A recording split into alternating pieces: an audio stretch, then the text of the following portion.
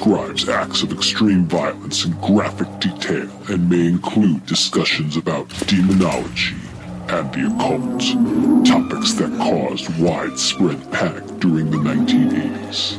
This content may not be suitable for children under the age of 50. Viewer and listener discretion is advised.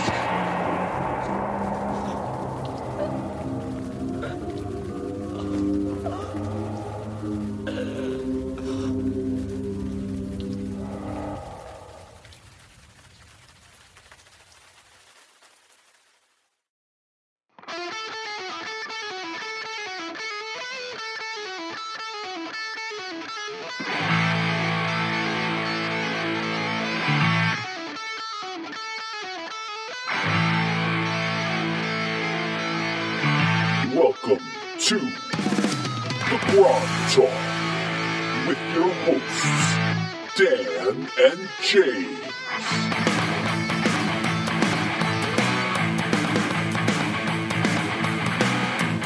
Good morning, good afternoon, good evening. Welcome to Grog Talk. I'm James. And I'm Dan.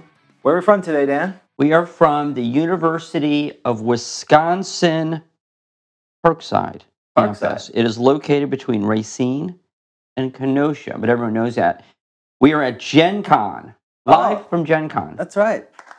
Congratulations to us. We made it. Gen Con. Which Gen Con is? Gen Con 15. 15. So I look up on Wikipedia and ask you trivia questions about Gen Con 15. Sure. Of course. All right, which means that you're going to have to look at no data connection. What's wrong with you? You have a crappy phone. This is your house. I'll do it one more time, and then we're moving on. Did I show my... Well, while you do that, I'm going to show my official swag cup now. I've changed... Starbucks, you're not getting free advertising anymore because I have a Grog Talk official cup now. Who needs you guys? We're on our own. We're breaking out. Right. No more Ralph Lauren, nothing else. So, I mean, I could look it up and see what the stats are, but then that kind of defeats the purpose. You could ask me the question. Okay. I could. Okay. You want to do that? See how quickly this is called adjusting. Yeah. This is same thing you would do in a DM thing. You have your plans and... So this is Gen Con Trivia. So people on the chat can play. All right. So we already know where it's at. I think you basically exhausted the questions. You could do special guests. I believe they sometimes have. Gen Con 15. I'm ready. It's August 19th through the 22nd, 1982. How many people were approximately in attendance? I'm going to say we're clearing the thousands by this point. I'm going to say 2,700. That's a very specific number. 27. Does anyone else have that's the over-under. A better guess than 2,700. Going once. Jack, do you have a guess? By the way, if you hear random squeaking, this is why you hear random squeaking. James decided the show needed something extra. That's right. Small pets. My future replacement. Well, that's right. He almost pays more attention than Dan. This is Jack. How are you, Jack? So if you hear barking and whispering, that's him. So here you go. Most of the time. Most of the time. That's right. It could be Dan as well. Okay. Right. So we got 4K easy. Easy on the 4K. Oh, they may be right. Easy like 4K. Easy like 4K. They may be right. It's getting big because in 1982, Gen Cons. So we're getting to the point now where we're seeing it in Dragon Magazine. We're sad we can't go because we're not old enough. Right. And our parents is not going to go to Wisconsin for any Or what? Reason. Yeah, they're pissed off to drive to the library for the game. Right. Okay, how many? Over 3,000. So that's all it said. That's all it says. Over 3,000. Those 2 years, they did not have exact numbers for whatever reason because it was sourced by item 66. What's happening to my leg here, James? What is this? Oh, he hasn't done that in a long time. He's being friendly to you. That's him saying, I want to play, and if you don't play, I'm going to hump you. Well, that's okay. I like to feel attractive. Who doesn't? See, small pet. He's a burrowing mammal. He's figured that out. He's burrowing. Okay, what's Yes. next? Special guests? Sorry. Never mind. That's right.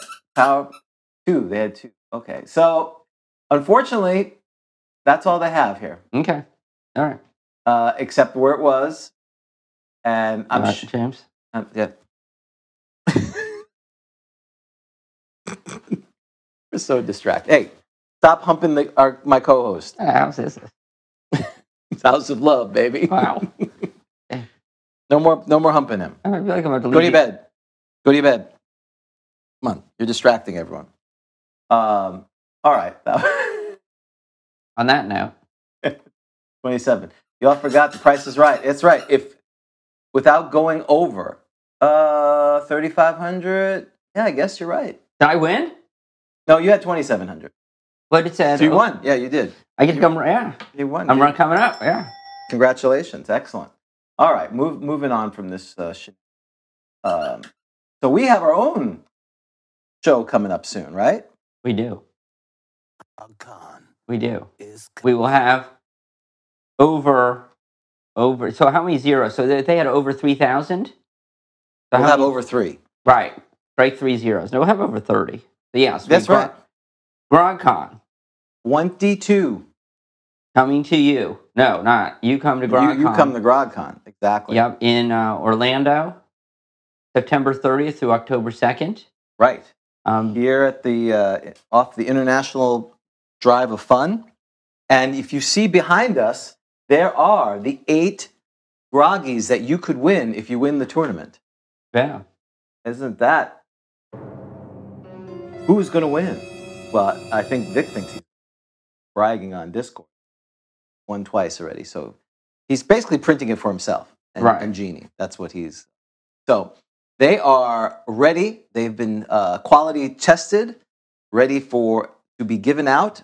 We have over 32 people signed up for the tournament. Isn't that amazing? We have over 32. Would that be 33? Well, it was 32, but I think I wasn't sure if it went up or down. I know. Yes, no. So I'm very pleased with the amount of people that have signed up for games. We're pretty much all filled up with games. Yeah. So, but we have 5 DMs lined up: Lloyd, Ed, myself, Rob, and Tom. That's fantastic. Well, I think Tom's in, but the rest of them have committed. This is news for Tom. Tom's listening. What? Tom's listening. What? So so we're looking forward to that. So if you want, sign up grogcon.com. The whole day is $50. The whole weekend is $50. One day is $30 for the event, the tournament. Running a Dwarven Forge game, running this game. So you want to be a rock and roll star? We played this at the Haven Game Store, located at 3385 South US Highway 1792, Castleberry. Talked to Matt. They're very gracious there. And good time. It was a real fun game. So people who have signed up for it, you're in for a real treat. It was a lot of fun. Yeah, this was. I appreciate Rob and Donna and Dan coming out, and Michael coming out to play. So that was a lot of fun. We've got, and in fact, this will be in issue 9 of Flipping and Turning, the Bard issue. Perfect. Where you can craft the lore of the pseudo-undead. What happens to the pseudo-undead? So whatever happens, are you telling me that that's going to become part of canon? Yes, of course.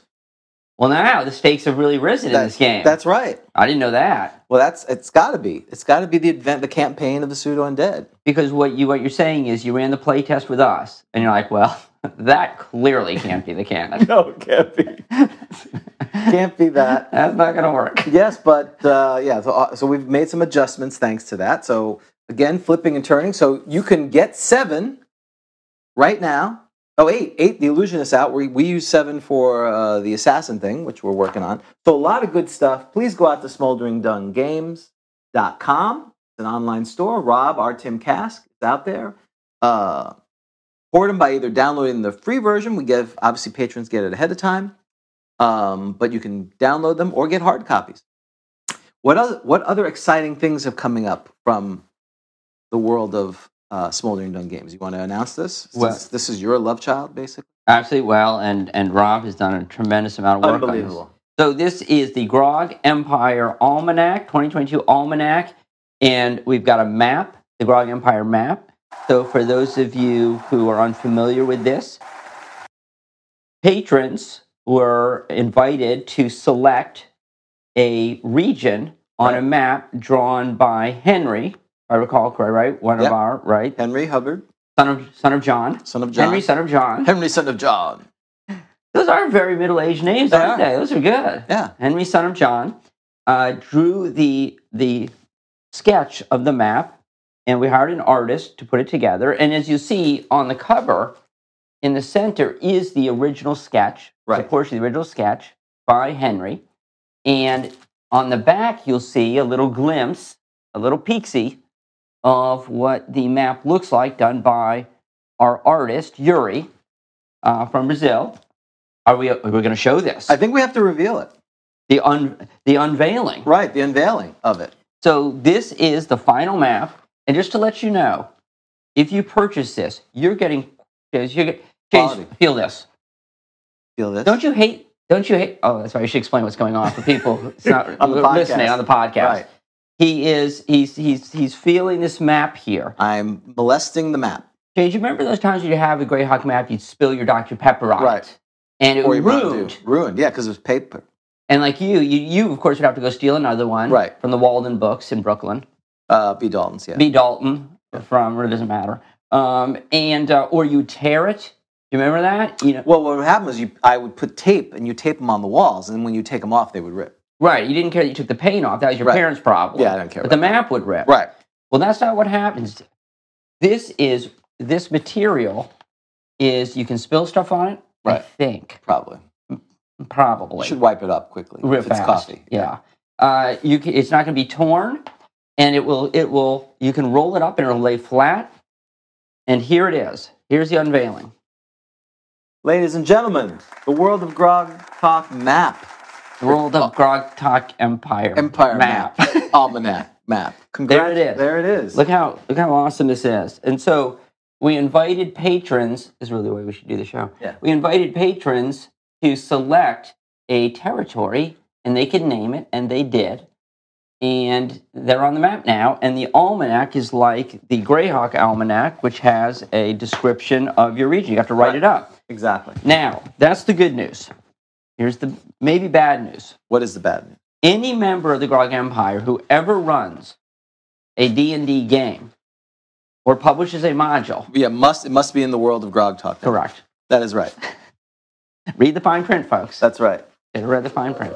Yeah, if you're creating a module, particularly if it's going to flipping and turning, it now must be in the World of Grog Talk. So what we're doing is this will be available at GrogCon, being officially released at GrogCon. When you say available, you mean for sale. Right, for sale.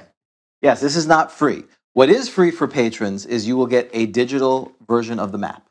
Excellent. So every patron gets a digital version of the map, and then if you want to buy the Fleet Folio and map, which is a superior map to that other inferior product from the 80s, which we did not copy at all. No, we barely were inspired by it. Is that a fair statement? Oh, clearly. Right. There's nothing like it. Right. There's no imitation going here at all.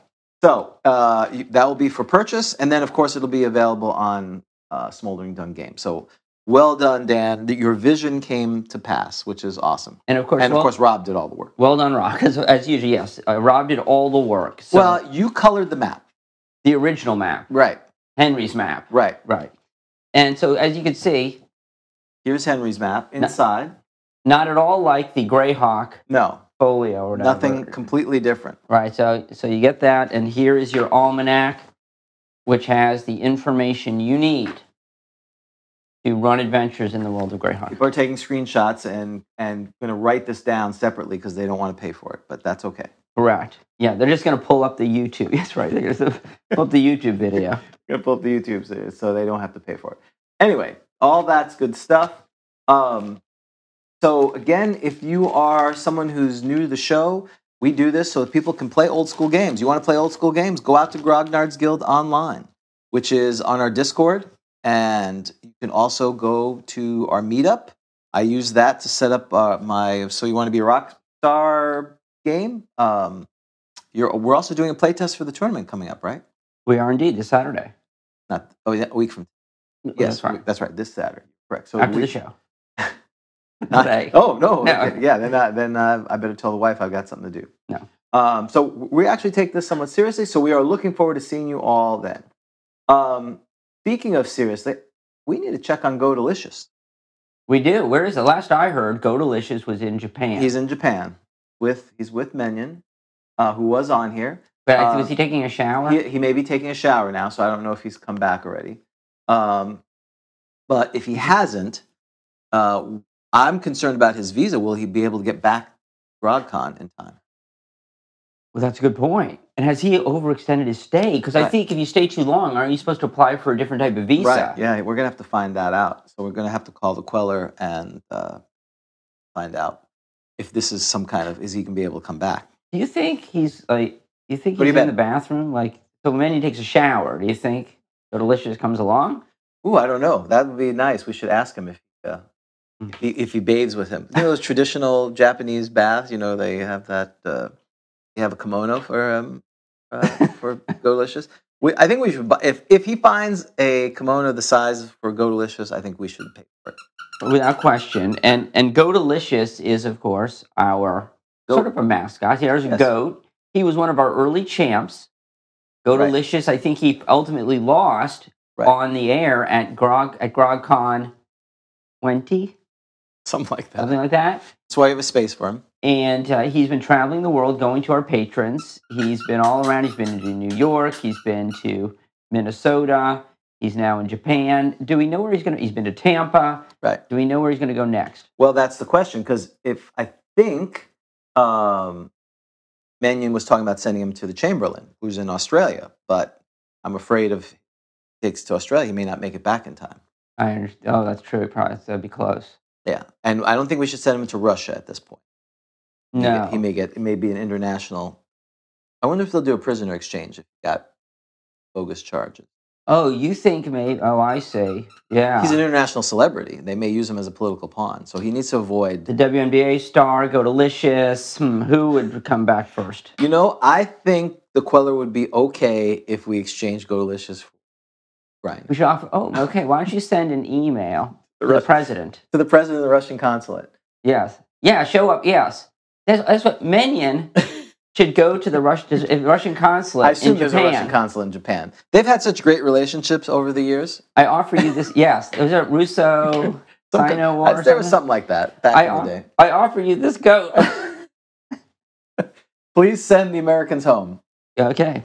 And you know, Japan coming in as a neutral third party, excellent. I think we are solving all the world's problems. Menyon's going to get a Nobel Peace Prize. Right. Or Go Delicious. Or Go Delicious. They'll share it.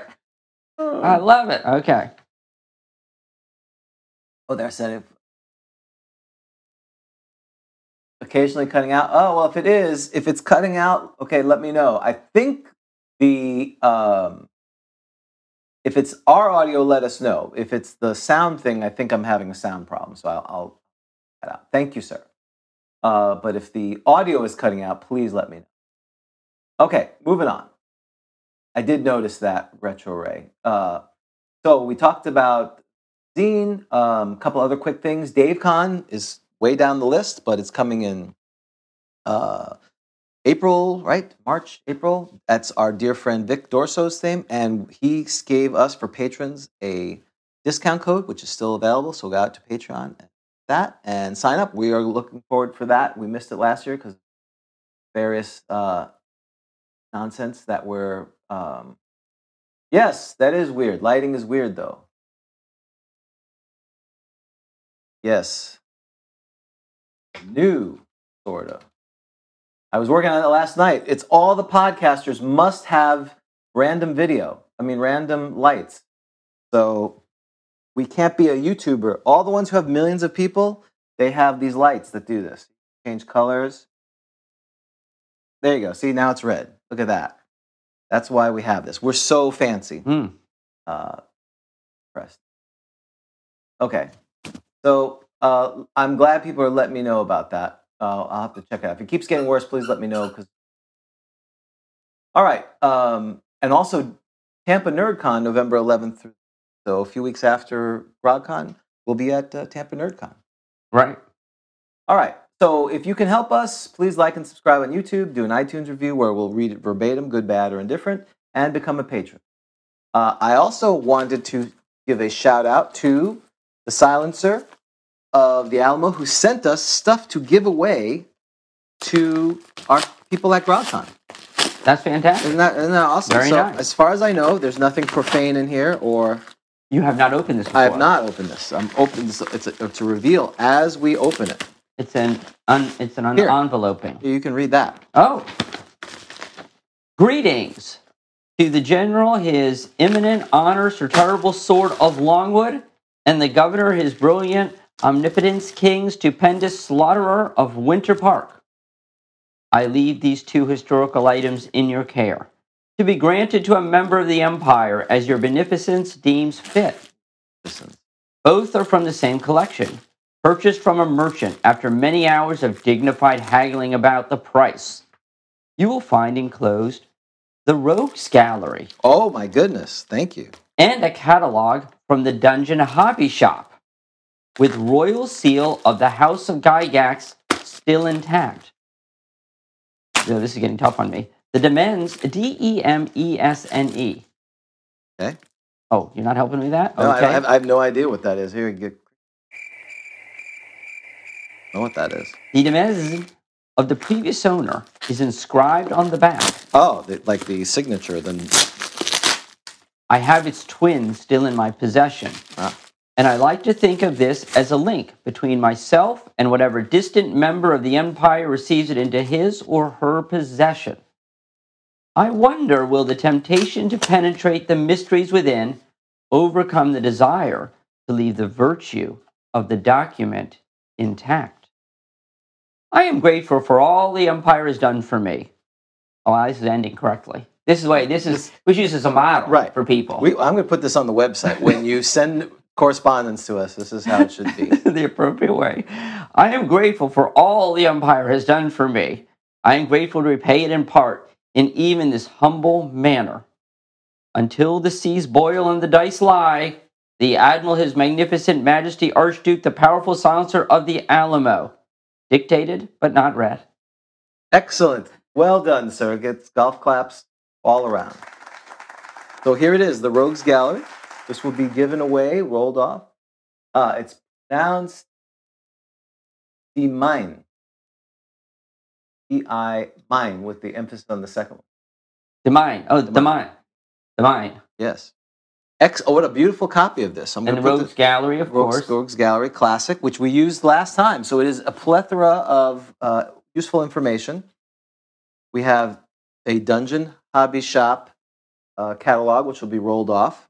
And he says that there is this royal seal of the House of Gygax still intact. I'm not going to. I don't know where it is, but I'm not going to touch it.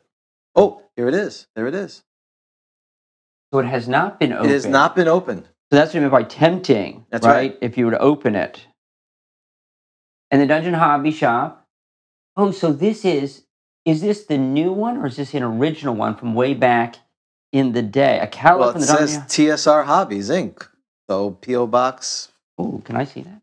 So this is the original. I believe so.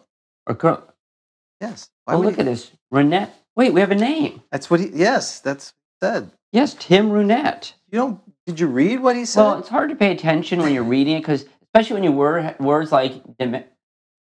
Well, it's Demesne. When you have words like Demesne, that I have to, come on. Utter. So. Enunciate. Yes, the royal seal. The Demesne of the previous owners inscribed in the back. Tim Runette. We have to look for Tim Runette. Right. In Deerfield, Ohio. Okay.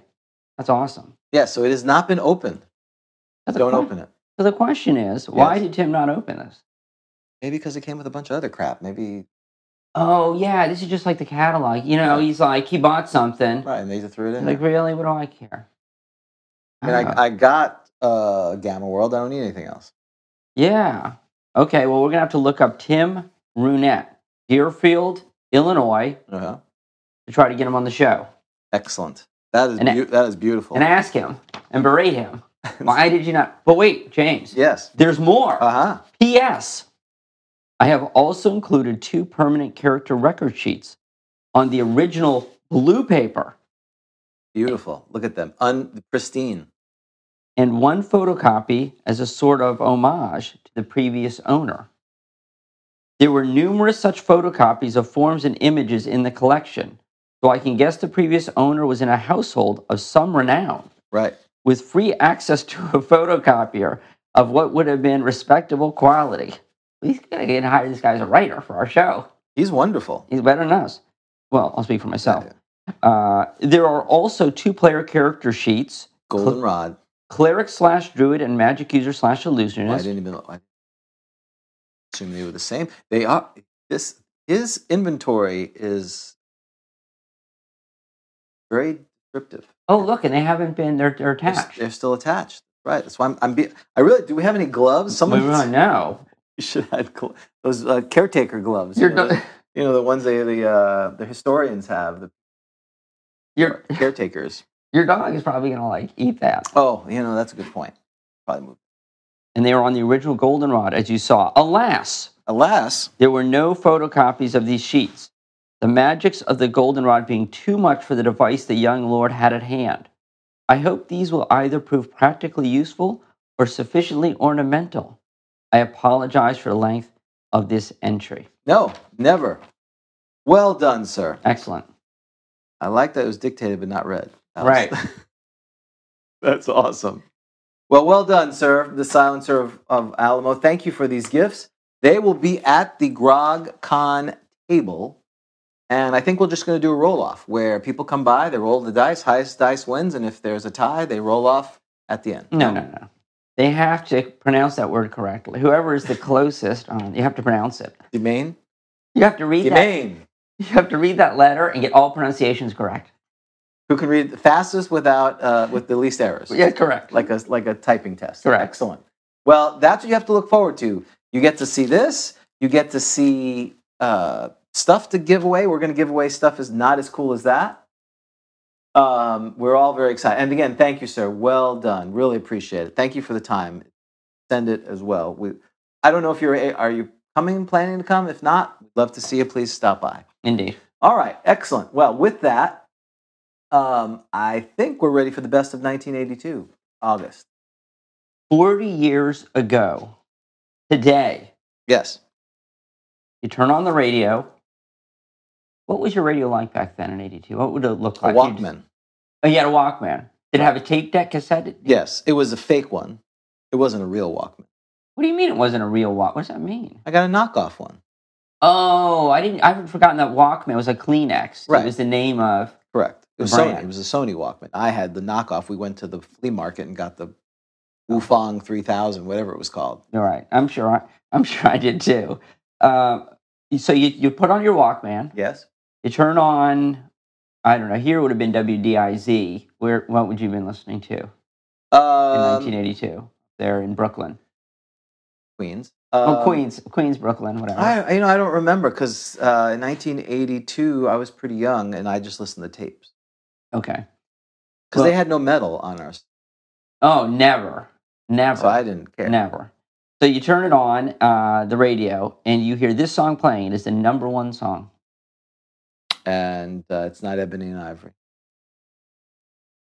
Wait, are you cheating? No, it's always been Ebony and Ivory. No, it was not last week. Okay. Or 2 weeks ago. It was not. I'll tell you this. It's the same song from 2 weeks ago. I'm becoming like you. I can't remember. It was a movie. It was for a movie. Oh, it was for a movie. Early 80s. Only movies that they just playing over and over. Endless sequels to this. Oh, yes, Eye of the Tiger. You are correct, sir. Thank you. That was a good thing. Endless sequel. The endless sequel is... Now, ready for this. You're going to be stunned. Oh, wait a minute. There's an Easter egg. There is a letter to the recipient hidden in there as well. There's a letter to the recipient. Must have inserted one into... Oh, into maybe the Dungeon Hobby or something? Yes, I'm guessing. Okay, but that's for the recipient. Right. We're not the recipient. We're not the recipient. Okay. James, you're going to be stunned. Are you sitting down? I am sitting down. E.T.'s been knocked down at number one. Wow, just so soon. What movie? It's going to be back, though. Coming back. What movie has knocked out E.T. this week? This is the number one movie. From 1982. It got released this week. Okay, so that's why it took. Correct. People were so excited. And it's August, so it's a late blockbuster. Not really a blockbuster. Blockbusters came out on Memorial Day, too. And it's not Rocky 3, but it is a sequel. It's a sequel. Interesting. Crocodile Dundee 2. Was there a Crocodile Dundee 2? I'm sure there was. Oh my God. Why? Oh, the humanity. Okay, hold on. I didn't see the first one, so I don't know. I insult stuff I haven't seen. I shouldn't do that. Goonies. Someone chose Goonies. It is not Goonies. No. It is a horror movie. Oh, it's a horror movie. Okay, then it's either. I'm going to say it's Nightmare on Elm Street 2, then. You are not correct, sir. Okay, well, hold on. Anyone else get it on there? It is a horror movie. It is the third. Oh, third. Part 3. Oh, okay. Of Friday the 13th? That is correct.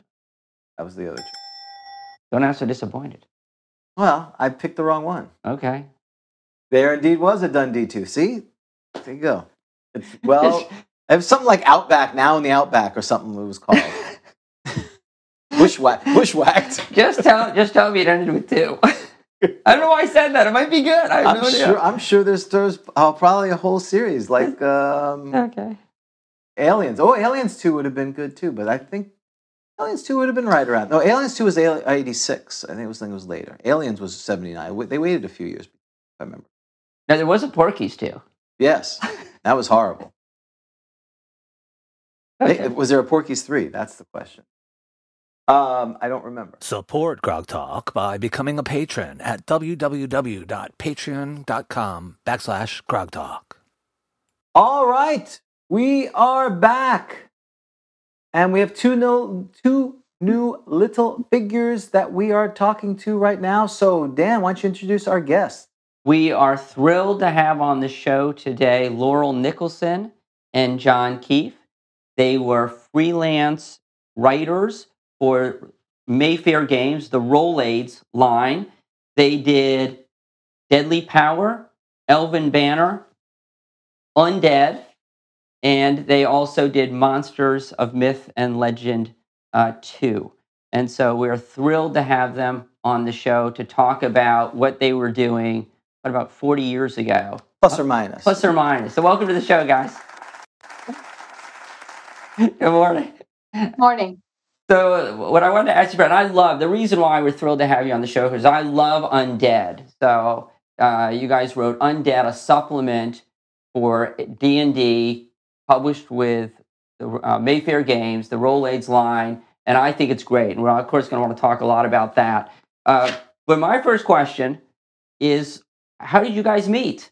So how did the combo come about? Well, we moved right next to John. So we ended up being next door neighbors. And who's we? Oh, my husband and I and our kids. We had 3 kids. So we were a little bit younger back then. It was about 40 years ago. And so we all moved in the heart of winter. And we didn't really see anybody till spring.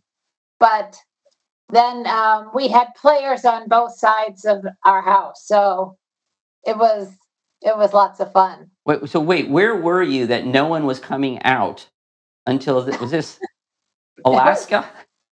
Illinois. Elmhurst, outside of Chicago. Okay. We were in Des Plaines just a few days ago. That's right. Was it for a convention? No, we're at the Shermer High School.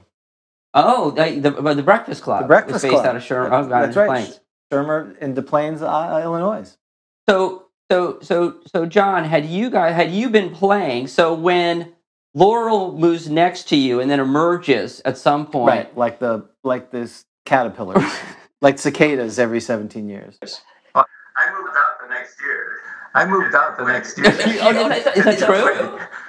I was living with my parents. I was living with my parents, and next to my parents' house. Then I moved out the next year to Bensonville, Illinois.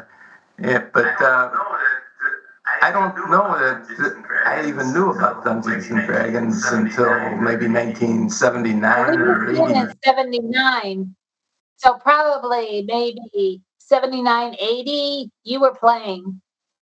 So, I'm not positive. Maybe. I'm It was not around that positive. time. so what year did you? I know this sounds like a deposition. What year? What year? We're trying to secure an indictment. We believe you have confidential AD&D material still in your house. What? I do. What year? So Laurel, what year roughly did you move next to John? 79. 79. So you were married and had kids when you moved next to John was living with his parents. Do I have this right? Right. Okay. So had you played D&D? I think I was working back then too. Wow, she's busy. Yeah. Had you played D&D?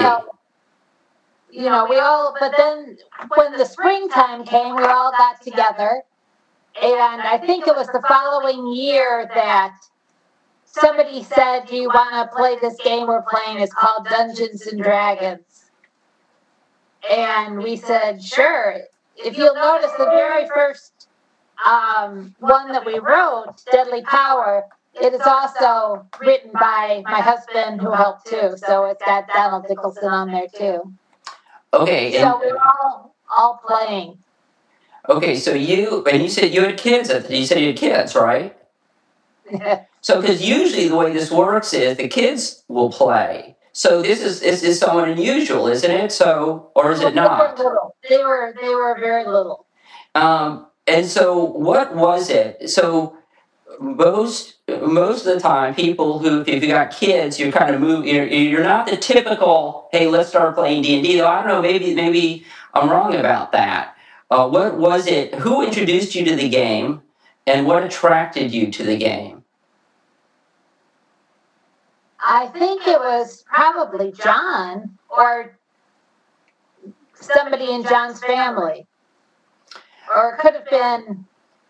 It was probably me, but it might have been because maybe my father mentioned that we were playing Dungeons and Dragons, and they said, so you came over to our house and we ended up playing and we loved it. We just loved it, and we would play. I remember sometimes we'd start like 7 or 8 at night, and we would play till 3 in the morning. We had, and then get up and go to work in the morning. I don't know how we did it, but we didn't seem like such a problem back then. And John, how old were you at this point? In 79, I would have been 20. In 79, I would have been 25. About 25. Depending on what time. About 25. Depending on what time of year it was. And who was the dungeon master? I would have been the dungeon master. I would have been the dungeon master at the start, and then later on, and I kind of switched off as dungeon master. Don Morris. And Laura, do you remember your first character? Oh, I think I played with the same character. It was a magic user. Of course. Ah, the magic user. Of course. An elf magic user? No, I think she might have been half elfin. Now this is strange. Okay, you played a magic user, and your character didn't die in the first adventure. I don't understand. Were you not, John? Did you not understand you're supposed to kill? You were clearly. John didn't know how to play. That's right. Yeah. So. If I would have killed her, then never would have. That's right. We would not be having this interview. That's right. I'm glad. Well, what we found is everyone sells their first character, they remember it, and died very quickly, and they loved it after that. That's kind of been the history. So I didn't try to kill people that much. I don't think I ever killed anybody. I don't think so, but sure. there is a sore point that I did accidentally, with I think it was a fireball, kill John's character. Oh. That he's never quite gotten over. It was intentional. It was intentional. And she visited last July, and I had the character seed. And now it's gone. I can't find it anywhere, so I think she's taking the evidence. Did you stamp confidential on it? I did. Maybe in Mar-a-Lago. Did you declassify it? I did play a gnome. This is not this character that she stole and killed, but I played a gnome illusionist thief. And I was looking at the character, and it said that his patron or mentor was Tear Spoiled Trump. And why would I put that down in the 80s or whatever it was? And he was from the College of illusionary manipulation or something. This is my kind of guy. Right. This is perfect. This is perfect. So why? So what? So then you. So is it fair to say were you both hooked on the game from the get-go? Yeah.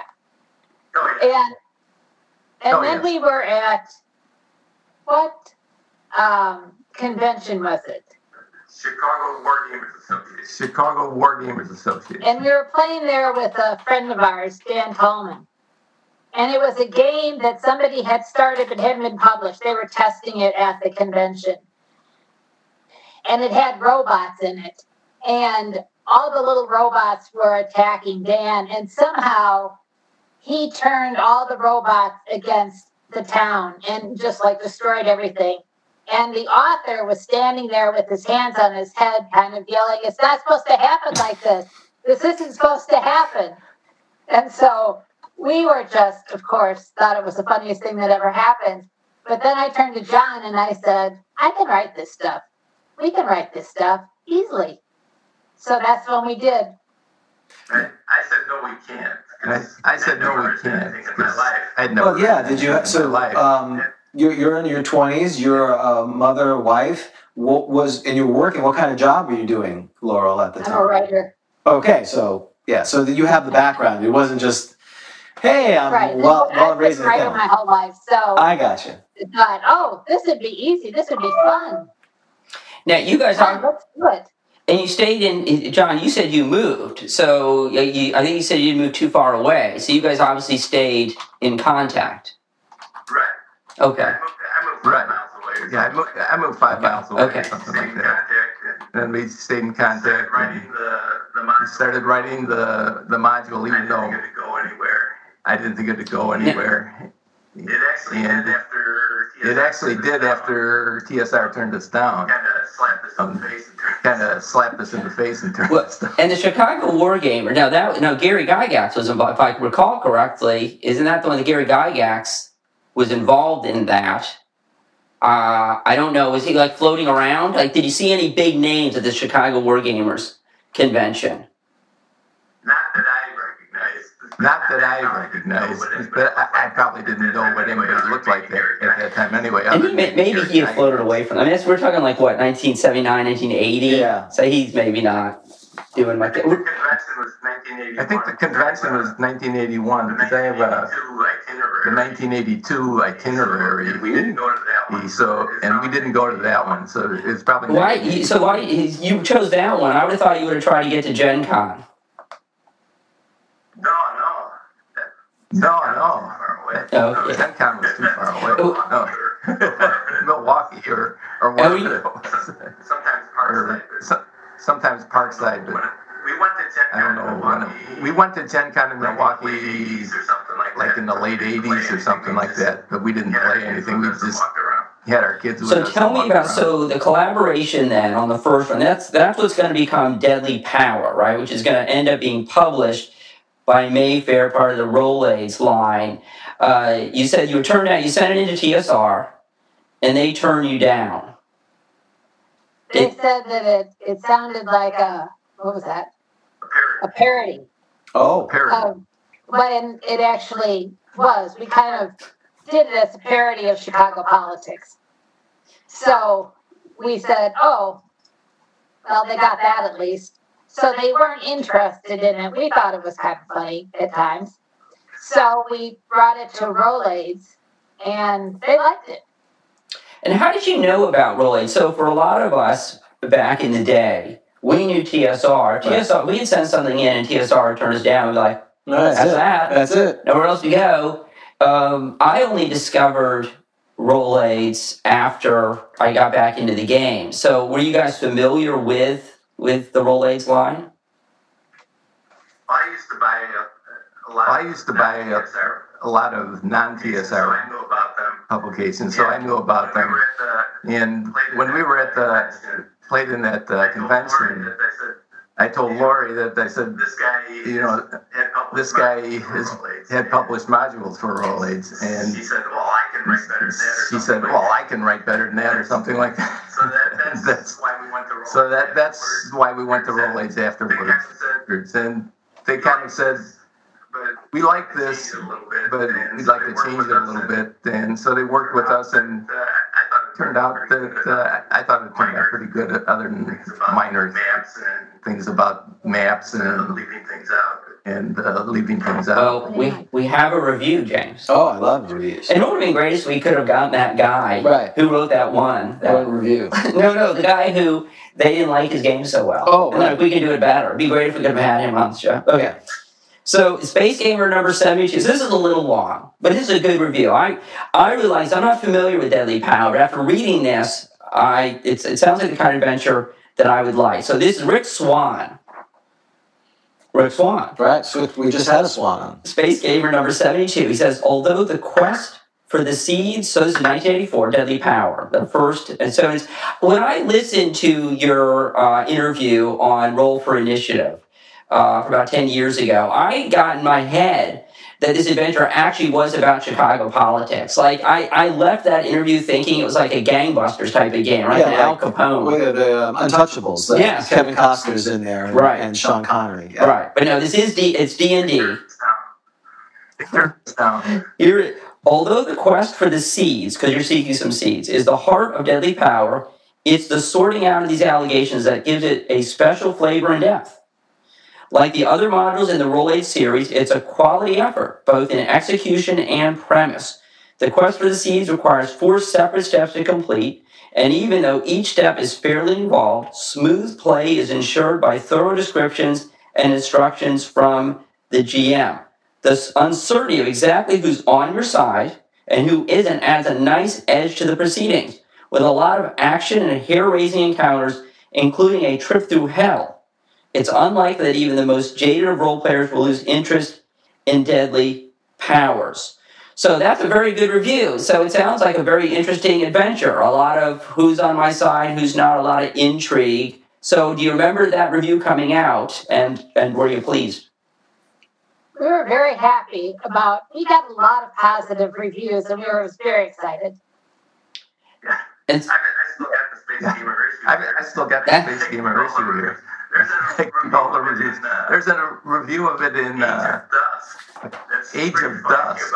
That's pretty funny about it. It's a much longer review and a lot of swearing in it. But it's a really good review. But it's a really good review. He gave it 8 out of 10. You should look at that. If you're interested, you should look at that. And so after that, so then 1985, so you're brought back. So was Mayfair then encouraging you to submit more things? So because once Deadly Power was successful, were they coming back to you and wanting more stuff?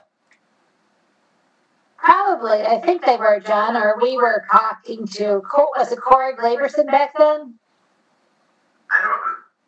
You talked to everybody at Mayfair. You talked to everybody at Mayfair. I never had any interaction with them. Corey Glaberson was involved with Undead. Corey Glaberson was involved with Undead a lot, I think. And I think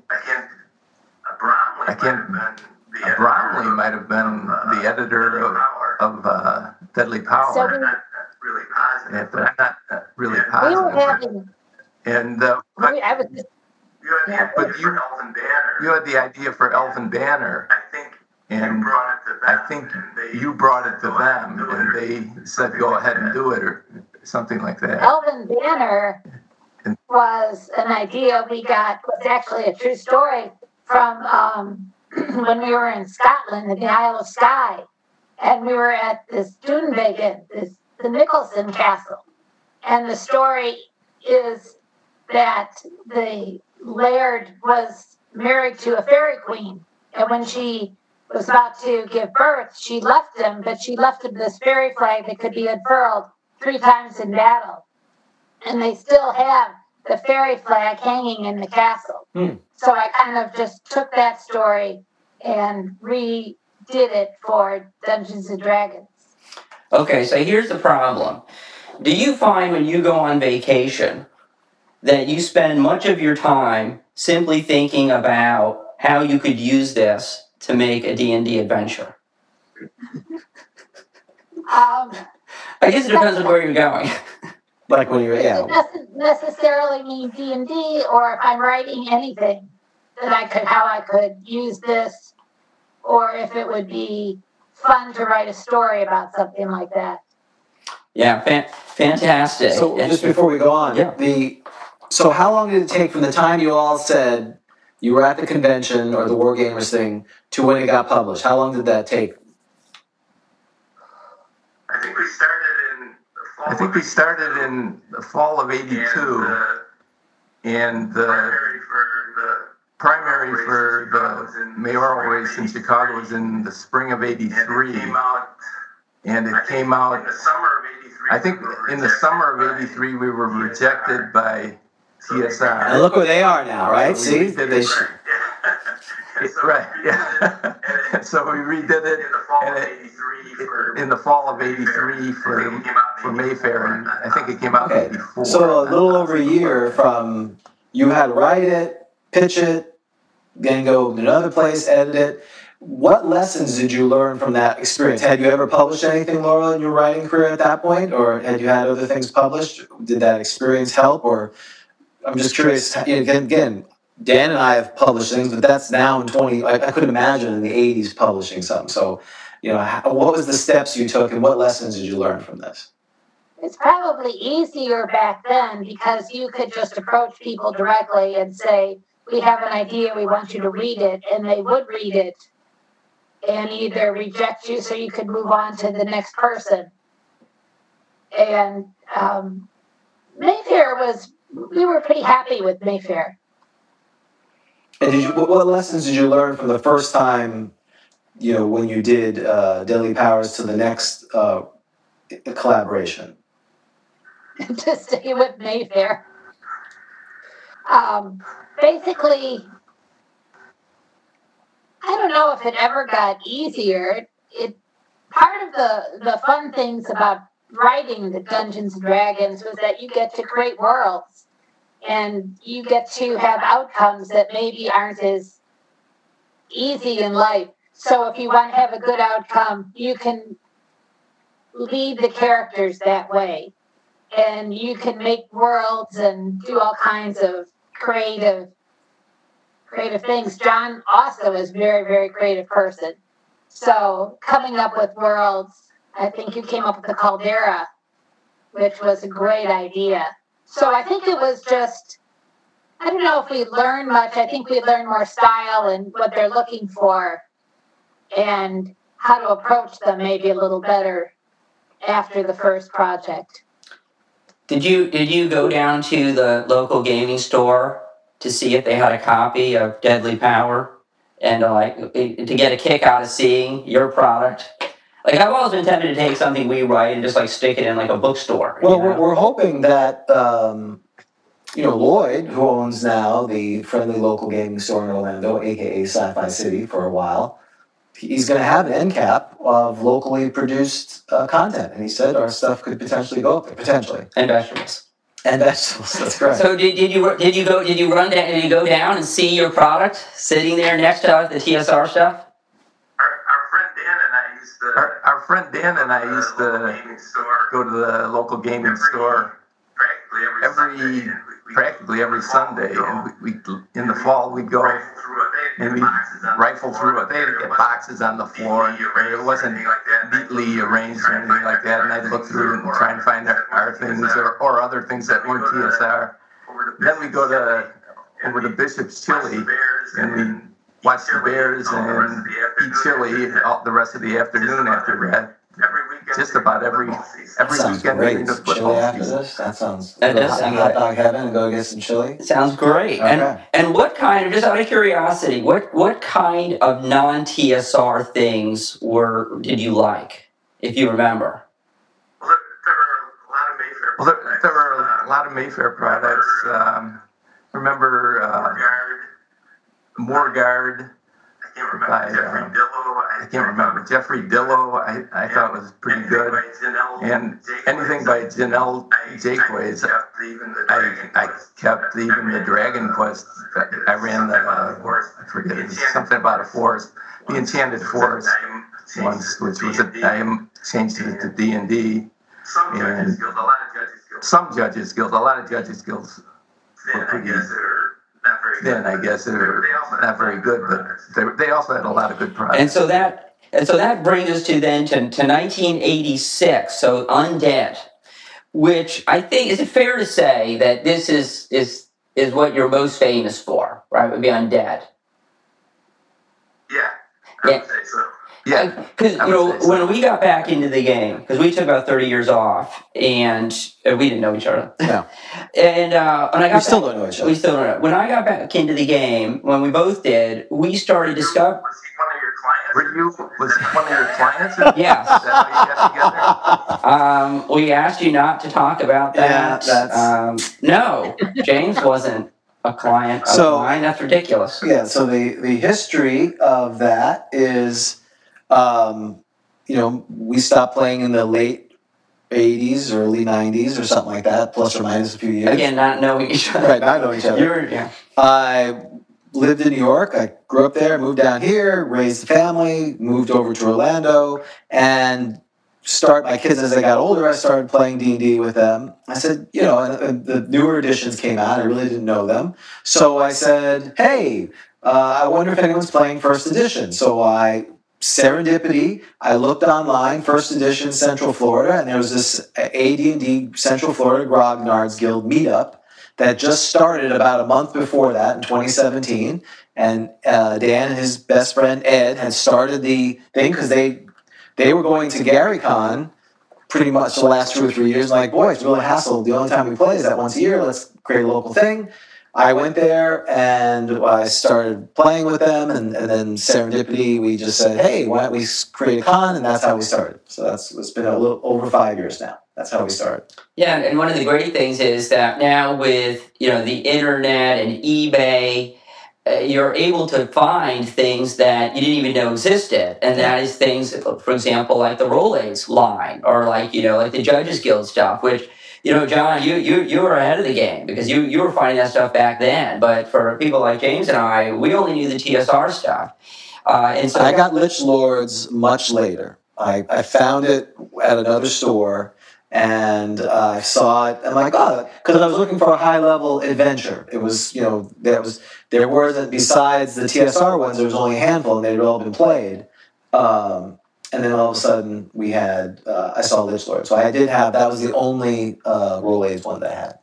Because it was the only one there. Right. I would have got other ones, but it was the only one there. And this is, so you guys wrote something called Undead.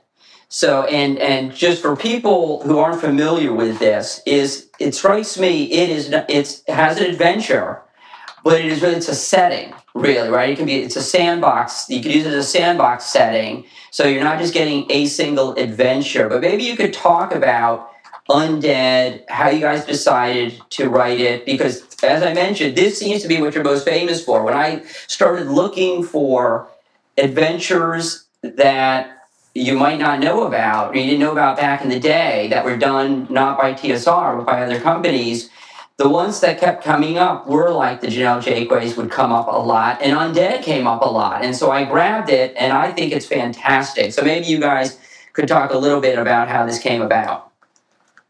Well, I don't know if it came about because they wanted that. Who was it that was coming out with the new dragon, John?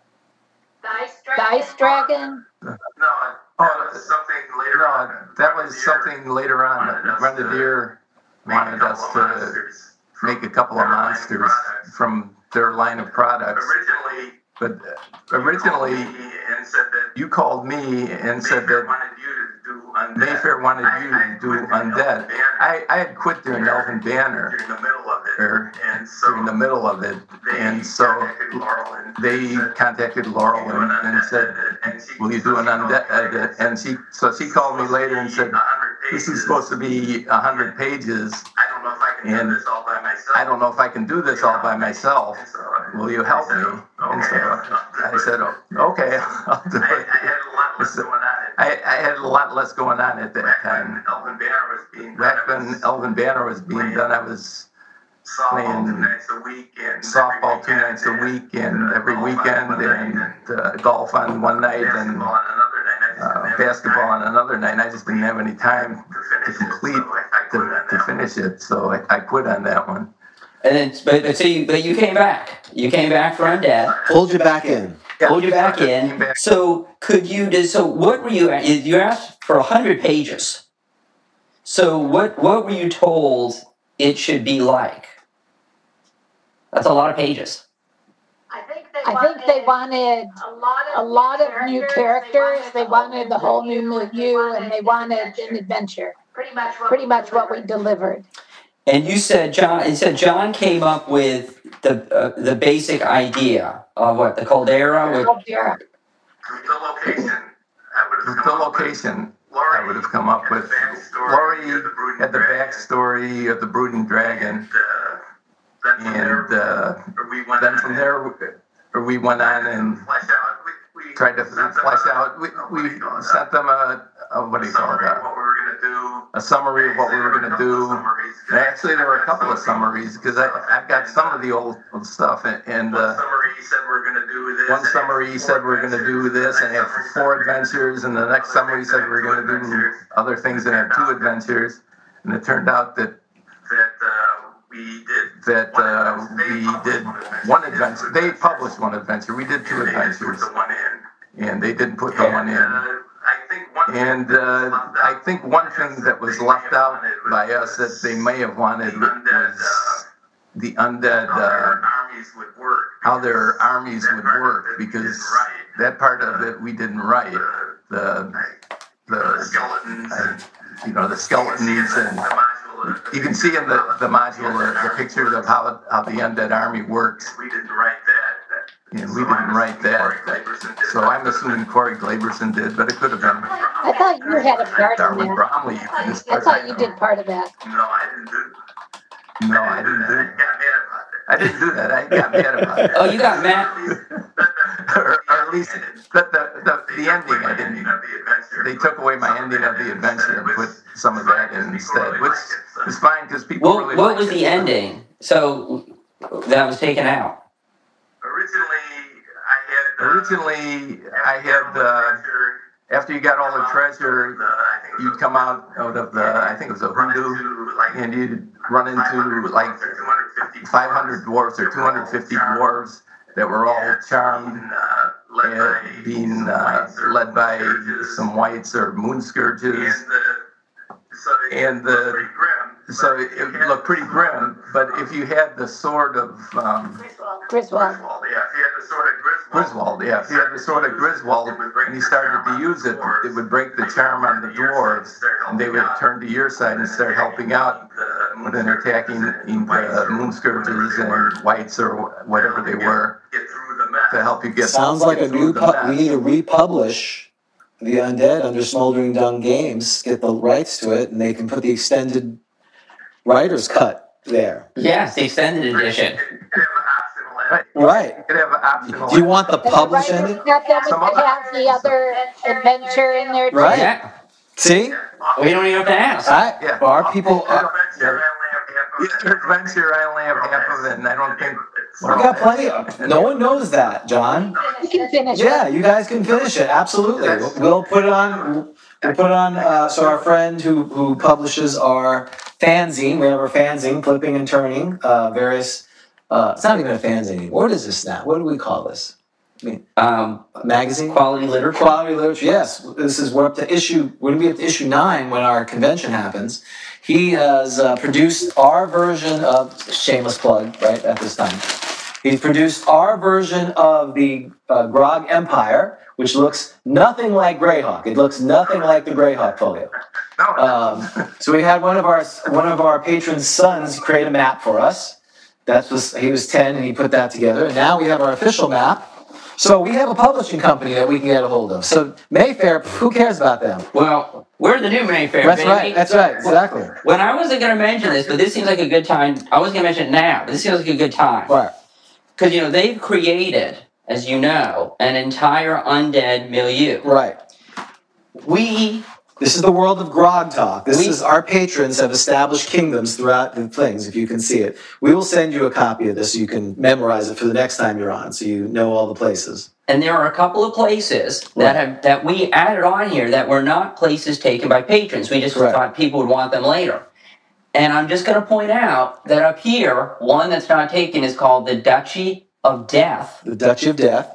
Up here in the northwest is the Prelacy of the Bone Priests. And we've got a place for the Dark Druid. But I'm thinking Duchy of Death. The Duchy of Death. I'm just thinking... The Duke of Death. That maybe it's time for a reunion. Get the band back together. A 300-page opus. The magnum work that you all could work on. For Duchy of Death. For the Duchy of Death. So think about it. Just think about it. You don't have to commit now. Okay. I already contacted Wizards of the Coast about getting the rights back, and they said they weren't interested in selling the rights. Nice. So Wizards got Mayfair at some point? Yeah, but that was like 7 years ago. They're not interested in selling. We just want this to be buried. we prefer to hoard it. So at some point Mayfair got acquired by somebody who got acquired by Wizards of the Coast. Is that how that happened? I called Mayfair, and Mayfair still is in existence. I don't know if someone else owns them, but they said that they're still with the board games like Catan, but they sold all the Rolaids line to Wizards of the Coast. And so I had to contact Wizards of the Coast, and then trying to get through to them took 2 months to get them to realize I wanted to buy the rights back. And finally, I got somebody, and they said no. So the good news is you can do fan fiction, obviously, of this as an homage to it, because based on our sales of our stuff, you would be no threat to Wizards of the Coast. They would not be worried about any. No one would mistake what we do as Dungeons and Dragons. A parody. It's literally a parody. So here are some of the things I absolutely love about this. I love the tone of the undead. It strikes me, nothing personal, strikes me as mildly disturbing at times, but I like that. So, I love the Lich Lord Council, right? So you have this Lich Lord Council. And what's great about the Lich Lord Council is, number one, the fact that there is like a council. Right. It sounds so like organized. And what's great about it is... Well, they are high-level magic users and clerics, so, they would have a council. And they're like interesting people. Disturbing, but interesting. Well, they're undead. They have personalities, so they're not just simply... More than living people. Yes, without question. They're not just... So can you talk a little bit about creating the Lich Lord Council? Because they have such flavor. They're not simply just a photocopy of, a monster manual entry. I'm trying to remember how we came up with that, John. What do you remember? Most of that was your idea. That's one thing we wrote together. And Laurel is much better at writing the character ideas, and I would give the stats for them and things like that. So she came up with that. I don't know.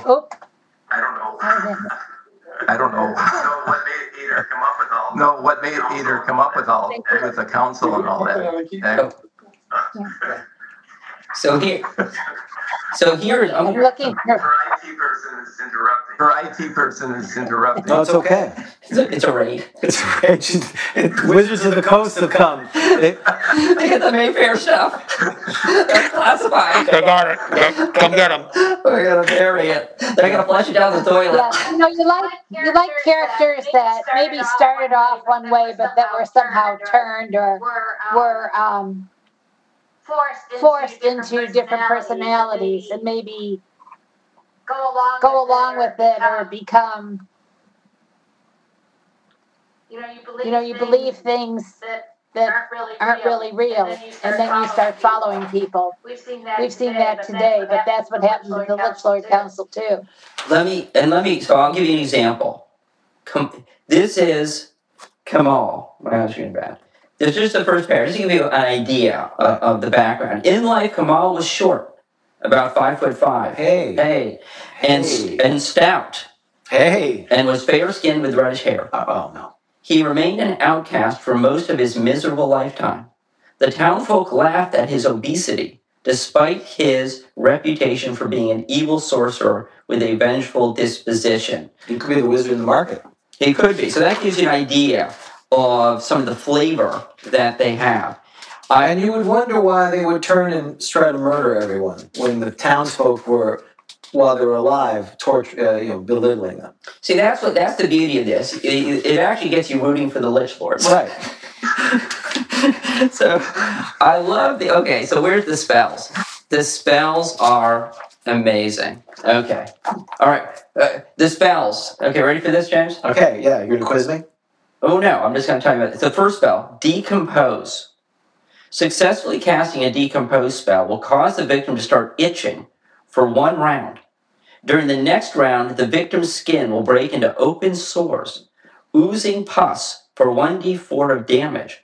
The third round, the skin will actively decompose and begin to fall from the body in chunks, causing more damage. Sounds like monkeypox. Hopefully it's not. That's a good spell. Who's responsible for Decompose? I think I have. What level is it? I like it. The death horn is kind of similar to that. Your flesh starts falling off your body on that one too. Yeah. It was like based on a song. That was like based on a song called Requiem by Oh, King Crimson. King Crimson. Nice. It starts off slowly, almost melodious. By the end, your face is literally falling off because it gets so. That's a good spell. Yeah. Okay. I'm assuming, John, you're responsible for torture. Is that fair to say?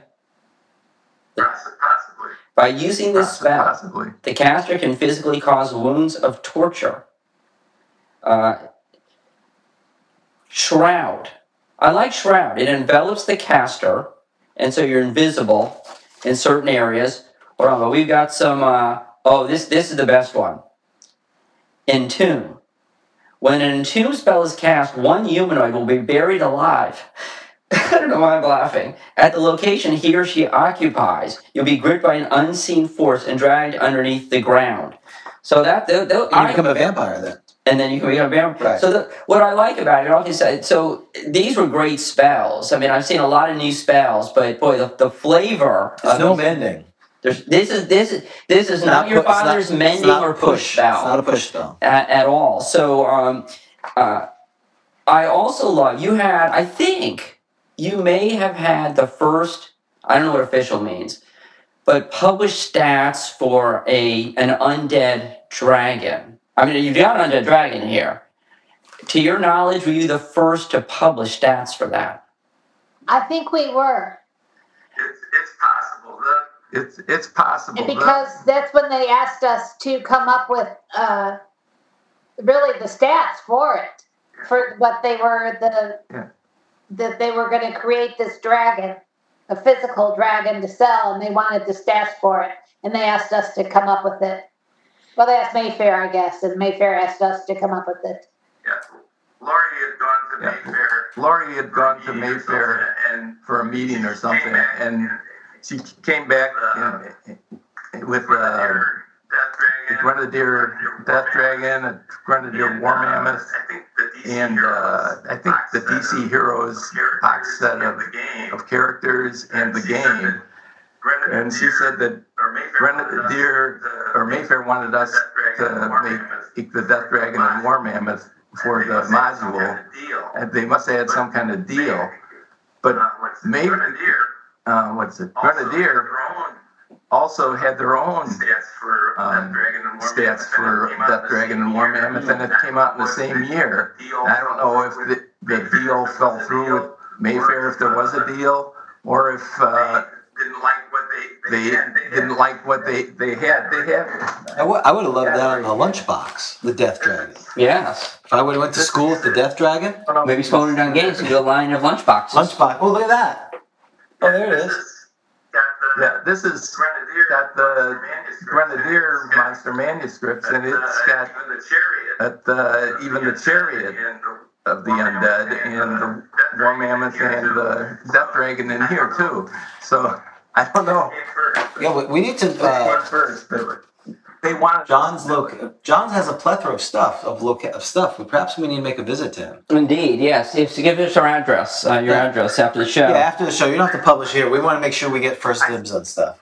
It's a friendly visit. Don't worry about it. Did you ever buy any stuff on eBay in the mid-teens? I'm sure I did. Huh? I sold thousands of dollars worth of modules and miniatures back then. So you could own some if you had bought. Did you? Well, I was a little bit later to the show than that. But so, and it's yes, and it has the War Mammoth, which is very cool because you have a skeletal, right, mammoth that I assume the undead can ride into battle. It's all very epic, which I like. I talked to you guys were asking me about what I like.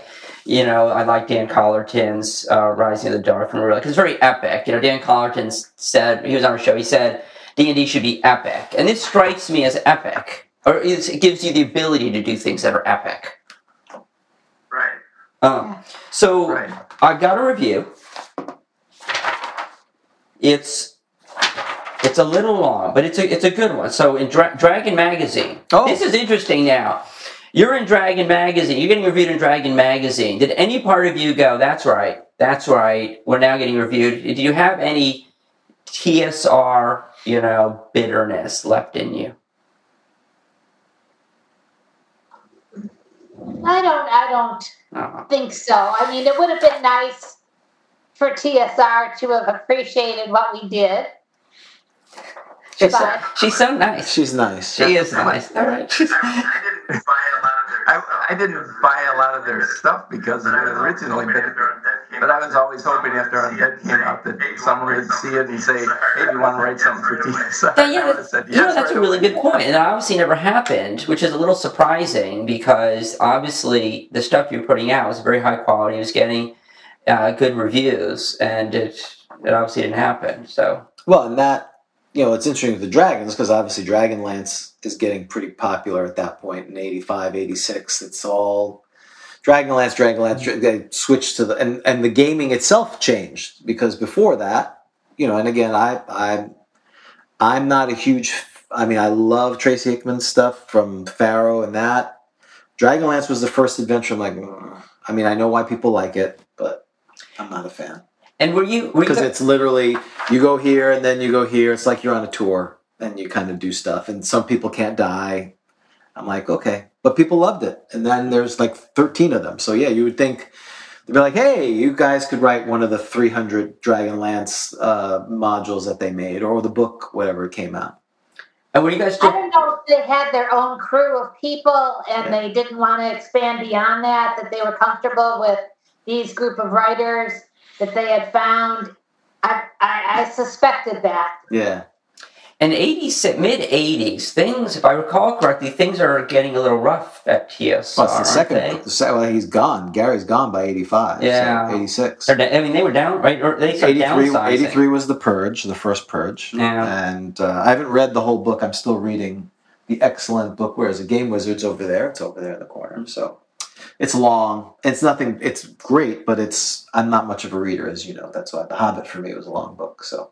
Right. Oh, by the way, since we're on the question of books, yes. Favorite Lord of the Ring book of the three, or the trilogy? What is each of your... So Laura, what is your favorite book of the three? I would think the last one. Okay, that's wrong. John, what's your favorite book of the three? The Fellowship ended after Mordor. Oh, is that the midpoint? No, they go. It ends at they're attacked on Sirith. They're attacked on the. They escape Moria, and then Moria is the Moria. Once they got through. That's the correct answer. Okay. And my favorite movie too. The Fellowship in Moria. The Fellowship, the first one. Fellowship of the Ring. On that note, I mean, if you like listening from paid, the way I read it was fine. I saw the Hobbits, then I skipped a whole bunch of it, and then they were in Moria. That was okay. But I didn't read the songs that much. Oh, you didn't read the songs. Why didn't you read the songs, John? Because they were long. Exactly. Because they were long. And they're boring. All right. Now, this is if the music was in the books, they probably would have been really good. this is a litmus test. What is your view on Tom Bombadil?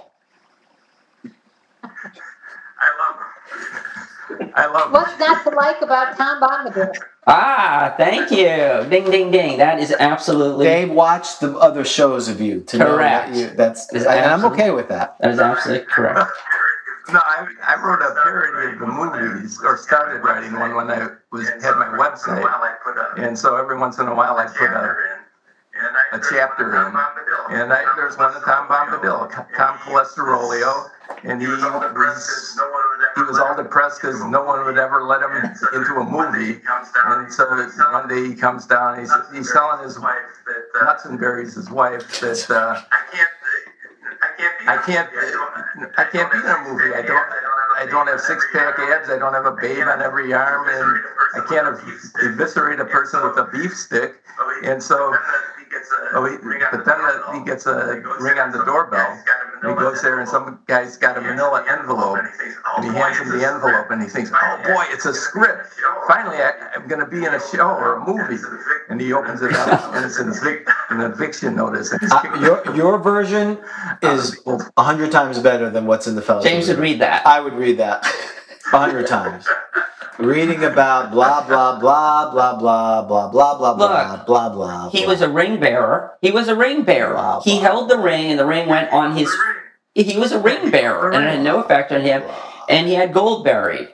So anyone who gets gold buried, come on. Oh, I'm sorry, I fell asleep again.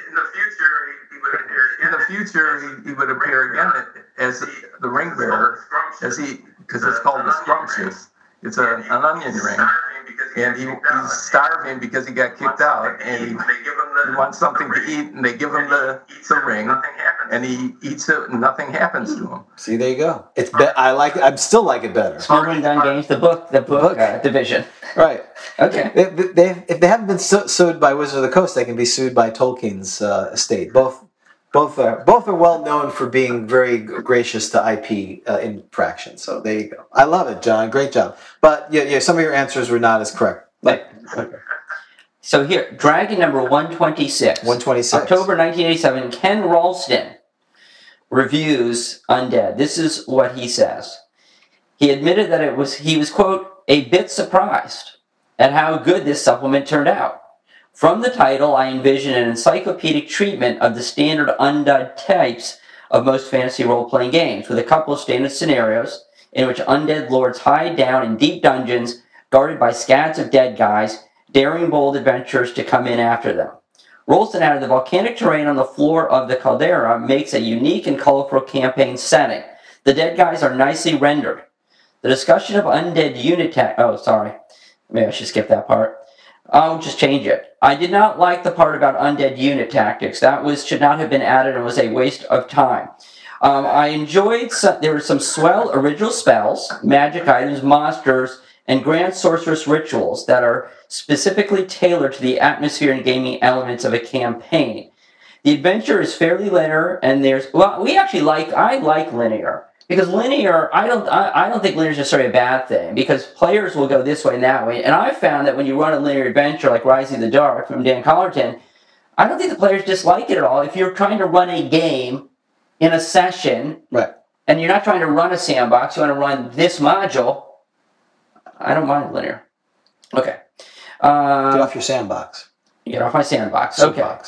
The final set piece really won my admiration. This is a quality AD&D campaign supplement, comparable to some of TSR's better supplements. You must have liked that. You don't have to answer that. I still have It's framed on his wall. I have a Right. The setting is imaginative and fantastic. The dead guys are grim and menacing. There are plenty of neat new magic and monsters. The adventure has some nice bits. The usual 2-color printing job looks smart, and the graphic design is first class. Nicholson and Company. Nicholson and Company have done a commendable job in advancing the reputation of Mayfair's modules. Here's review number 2. It's from Lawrence Schick. Ah, that guy. Pretty good.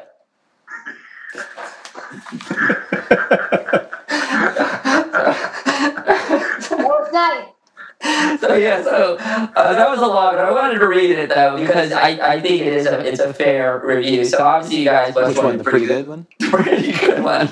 Well, it was a quote from a book, so in all fairness, so he wasn't doing it. It wasn't a full review. So, but so obviously you must have been pretty pleased with that review. I remember that one, yes. Yeah. So looking back on Undead. So what years? All these years later.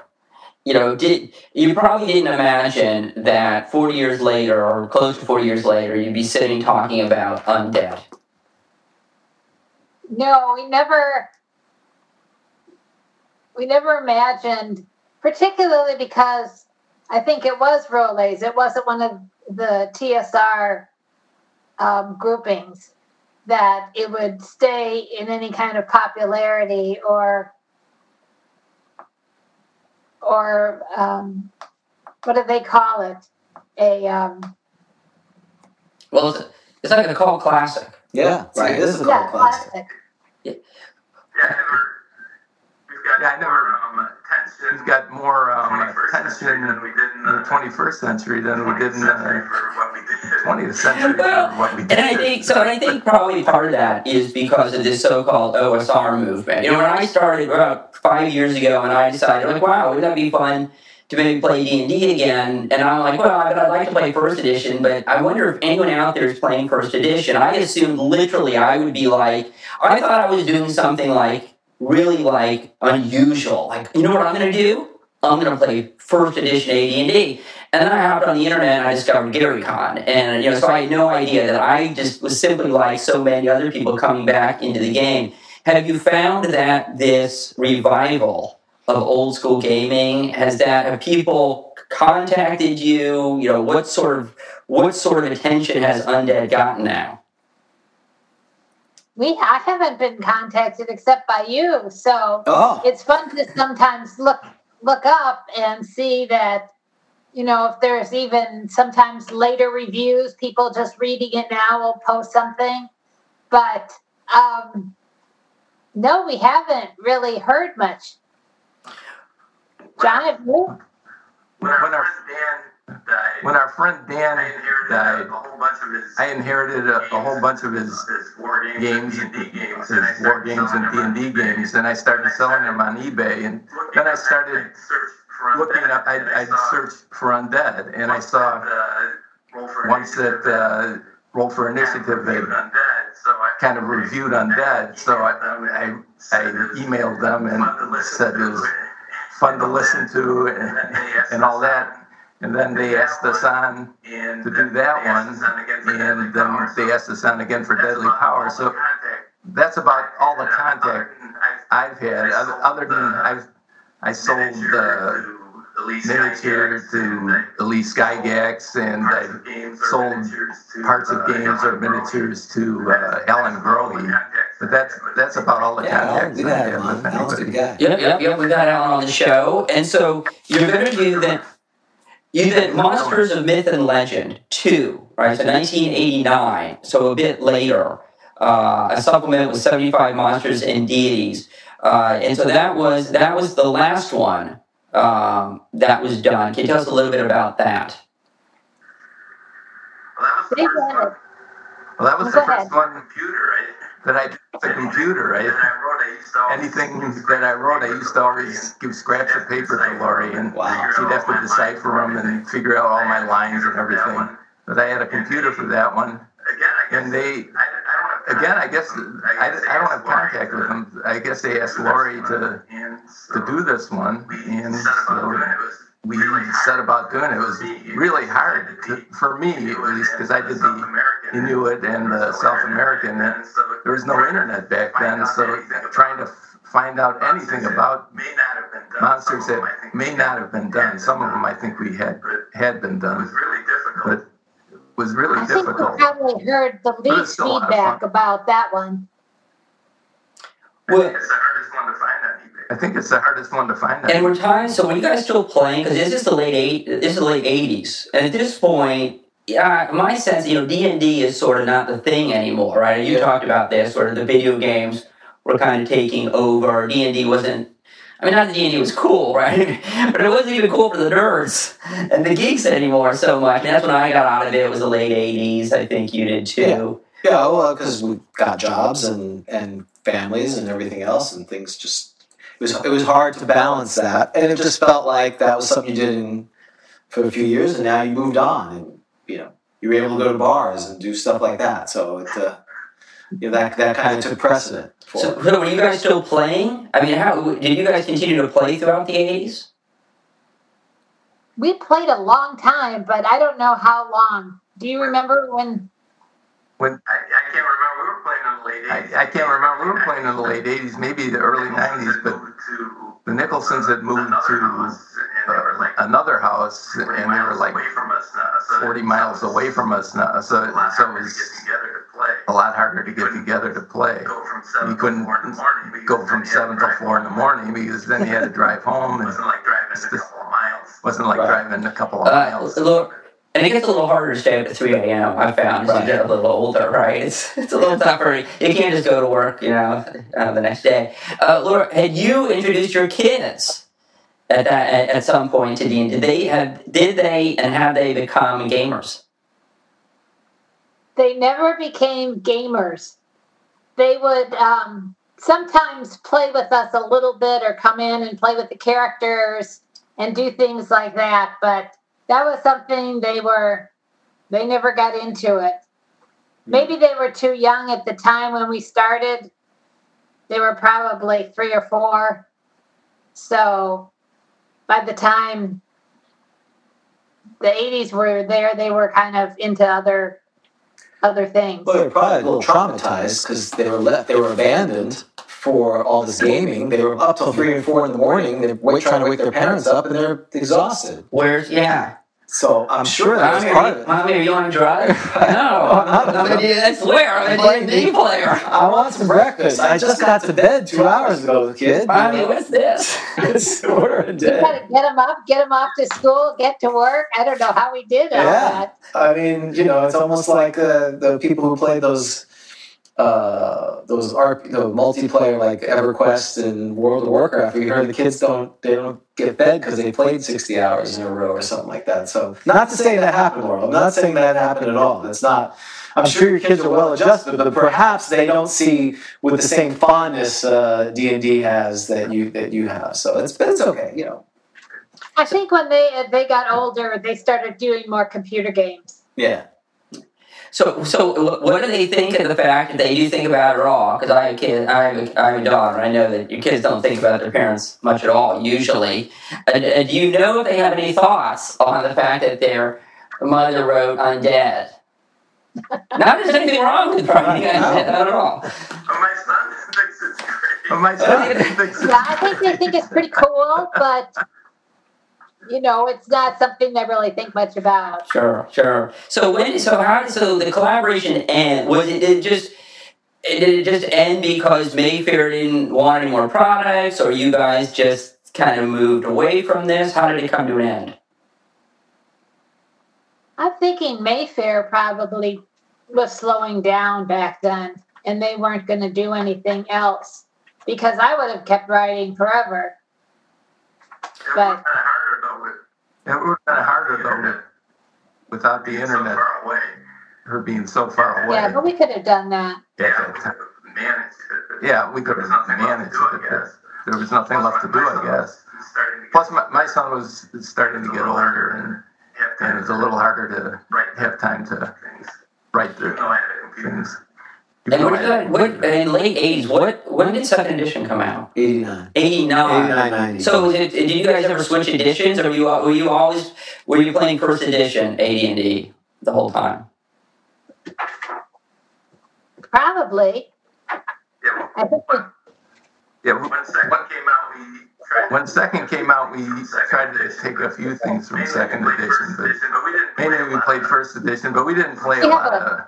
I have a new character sheet here that was started in 92, so we were still playing back then. Okay. Wait, you still have your character sheet for 92? Wait, show it to us. Where is it? Is it there? It's Goldenrod! Hey! We got a Goldenrod sheet. That's awesome. That's fantastic. Well done. Has that character ever done anything? I have all my characters. What? Has that character ever played? Oh, yeah. Oh. But not very often. This was my, let's see. This was this is my original one. Look at that. So that was cute artwork, too. What year? Did you date it? What year is that character created? 82. You have your 1982 Goldenrod character. Yeah, look at that. That's my first one. Wow. Here I get all. See? What? Will you?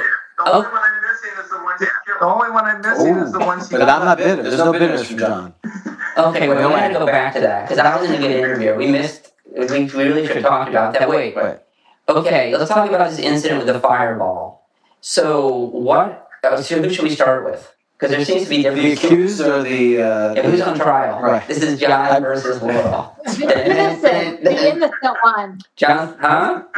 I was the innocent one. I was just trying to defend our party. Please only answer questions when asked. Objection, Your Honor. The witness is speaking without a question. I'd like to start with the plaintiff. John is. So what happened, John? I forget Mary's fault. Mary's fault. Hostile witness. She wanted to get In a hallway on something. That sounds. That's great. Look. I have a question for Laurel. Laurel, at the time I just was heard that we were fighting doubles of ourselves. I was fighting a double of myself. Laurel, at the time that you decided to cast a fireball in the hallway, how long had you been playing D&D? I think that's an unfair question.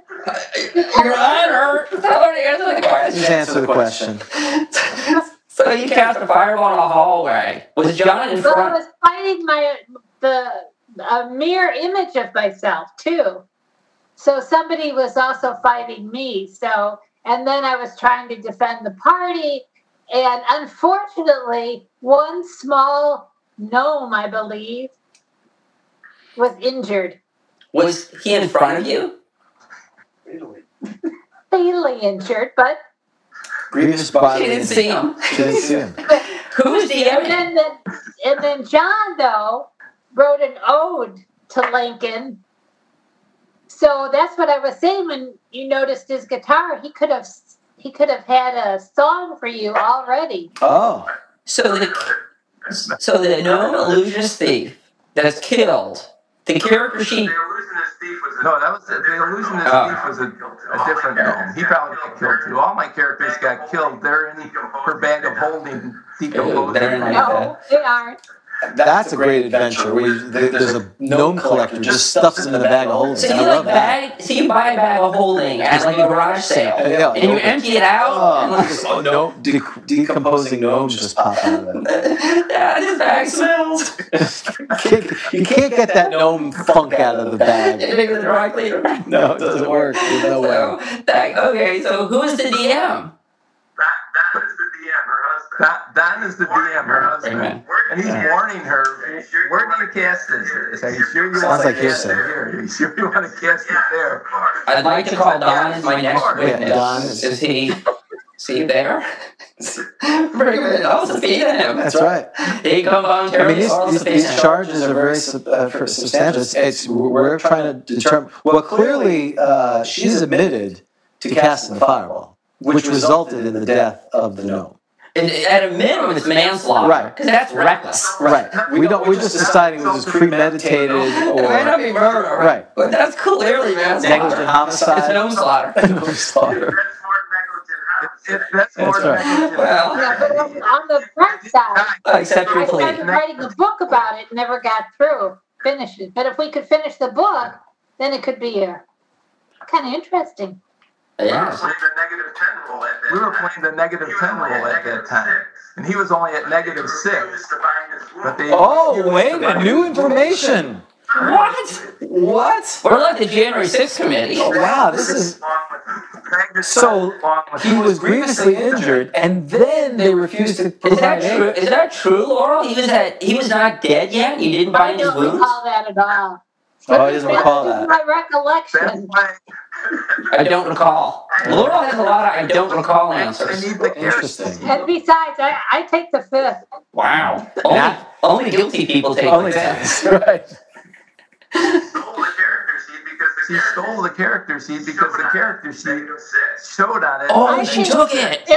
I think it was a perfect fireball. All right. Here's a very important question from our listeners. There have been other questions, but this one's critical. Now it's hopping. Did Laurel get XP for killing the gnome? Because that will determine.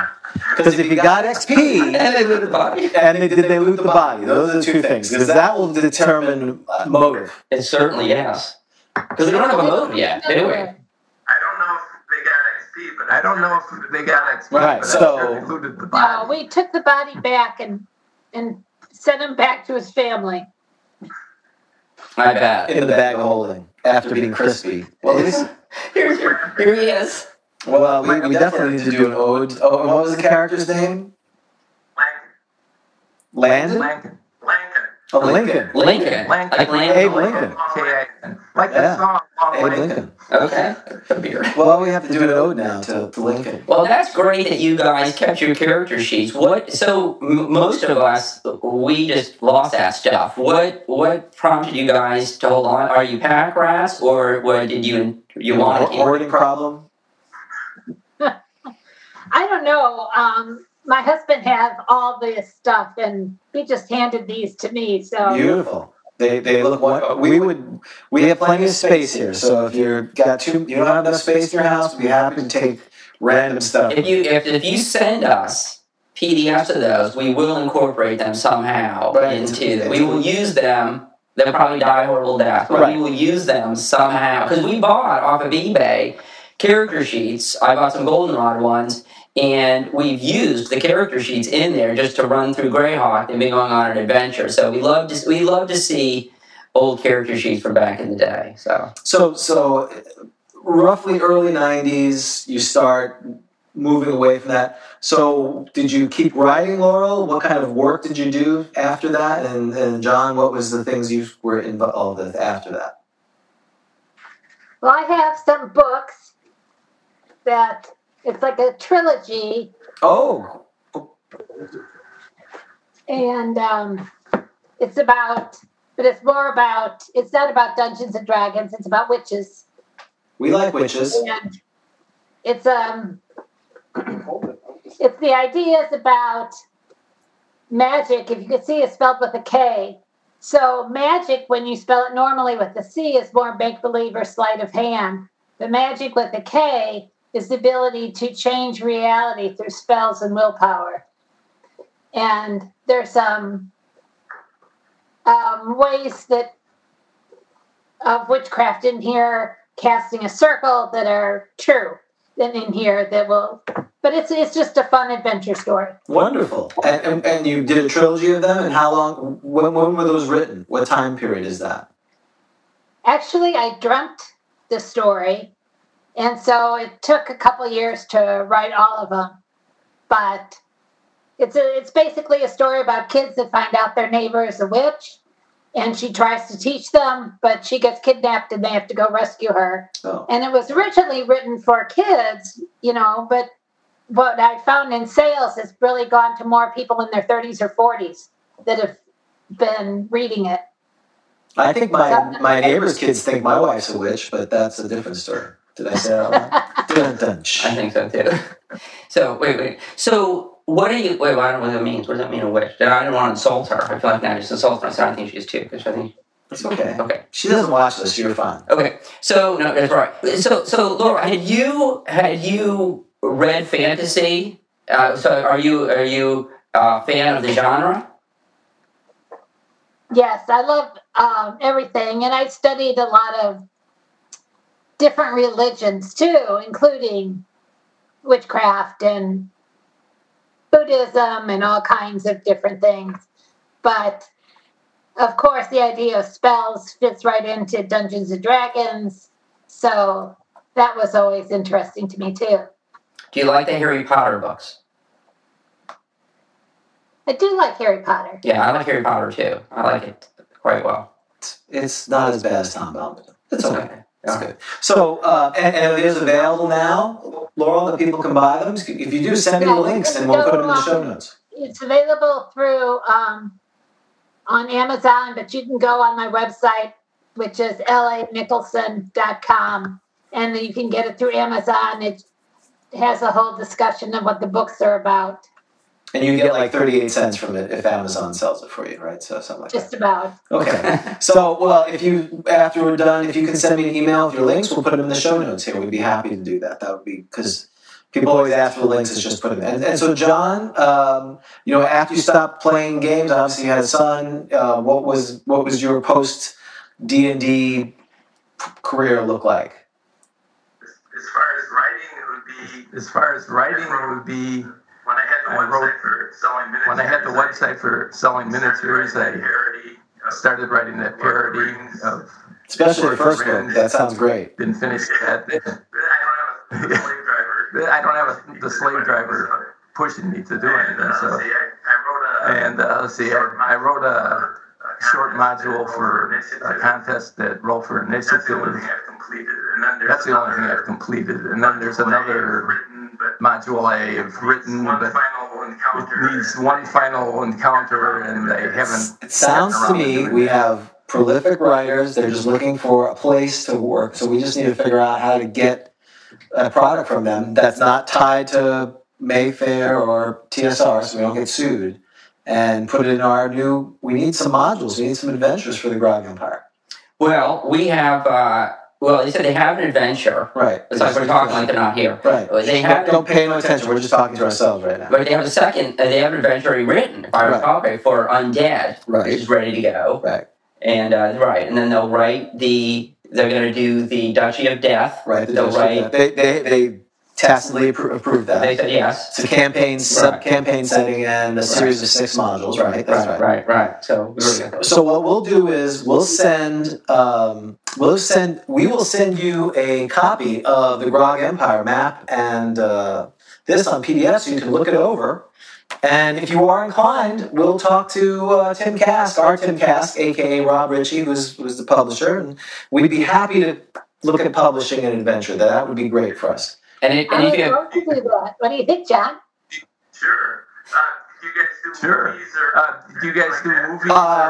We've done movies, short films. They have been widely regarded by the dozen or so people who reviewed our short films as successful. Yeah. Are you talking about when we put on costumes and cosplay, basically? Yes. Okay. We have the movie rights to Undead. We have the movie rights to Undead. What? And Laurel, when we were signing the contract, she crossed out certain things on it and reinitialed it as saying we retain the rights to movies and books based on Undead. So if anybody has a contract, we actually own it. So how does that work, Dan? There was a contract that was signed 40-something years ago where they claim that they struck out some of the language that's in there. Sure. Would you think Wizards of the Coast, in their non-caring of their IP, would they go after them with this? Would this be enough? Or what? How strong a case do you think they have? In my opinion, if Wizards of the Coast was inclined to actually file a lawsuit over somebody making a movie based upon Roy's Undead, that they basically burn cash. They might as well shut down their company now because those people are burning money. It's a waste. If I was their lawyer, I'd be like, who cares? I mean, you don't want dilution and all that business, but if they claim they crossed it out, you just say, yeah, okay, we're not going to challenge that. I remember that, John. Huh? I remember crossing it out. Yeah, so, I think that's why they didn't put my name on it. I believe that's why they didn't put my name on it. I totally seems believable. Right, they both seem believable. I mean, she didn't tell the truth she claimed she wasn't bitter in TSR, but that, Right. oh, that'd be cross-examination. Isn't it true you're bitter because they never... And that she's murdered gnomes and then looted the body. And then you lie about, I didn't mean to kill the gnome. Well, in all seriousness, if that is something you're remotely interested in, we do an annual module for GrogCon that we subsidize. Again, it's not we do this out of the kindness of our hearts. So, but if that's something you would want to build for us, we could do that for next year. We would love to have you write one of our adventures for that. And in all seriousness, if you're not interested, that's fine too. So, no pressure. We're not trying to do a hard sell on you. No, we don't have a dog there. What's module for Monsters of Myth and Legend? That's like 64 pages, typewritten pages that they didn't put in Monsters of Myth. Okay. Well, we can talk about that offline. We already have our adventure. So Carlos Lysing, a good friend of ours who does Castle Entertainment, he's written the adventure for this year. And hell, we would sponsor 2 adventures next year. I don't care. Sure. And this crossing out business, so we know, I don't know if you know Bill Fawcett. We know Bill Fawcett, and I've had him on the show, who was with Mayfair. And so, maybe Bill could be a witness. And that's right, because, what does he care? Well, so I'd love to do a movie of Undead. It sounds to me we have to run Undead. Oh, wait, the movie, we get to pick a Lich Lord. Yeah. Oh, well, we already did yours. No, I'm not the short, fat, redhead guy. What are you talking about? I'm not redhead. This screams you. Oh, everyone wants to be Night Bay. Not everyone can be Night Bay. You have to roll randomly for it. Okay. Anyway, I'm Gary. We'll get back. You guys have been very gracious with your time. We're already at 90 minutes. So you usually, I forgot to mention this yesterday. We normally ask our guests to roll a D10 to see how well the show went. 1 being you should never come on again, I'm sorry to waste your time. 10, it was amazing. So do you have a D10 available? And if not, there's another way to do this. I'll have to have someone bring one. Wait, was that the DM? Wait, hold on. The DM always I saw the DM. No, I saw her. The DM is there, I think. I saw We went to see if we had one in the drawer. Oh, John's He doesn't want to chime in on the witness. That's right. He's there. You'll see this disembodied hand. You can also use a book. Oh, he's got a D10. What was it, John? I'm sorry. It's a 4. 4. Okay, we gotta average it. Little bit of clapping. Oh, a little bit. Yeah, hold on. So it's an 8. Oh, it's 8. Oh, because 4 plus 4. Yeah. Okay. Not bad. All right. We'll wait for Laurel's roll. You know what I say about that? Pretty good. Pretty good. Yeah, like Lauren's chick. I don't know. Pretty good. You should have told me to bring it. I don't know if he can find one.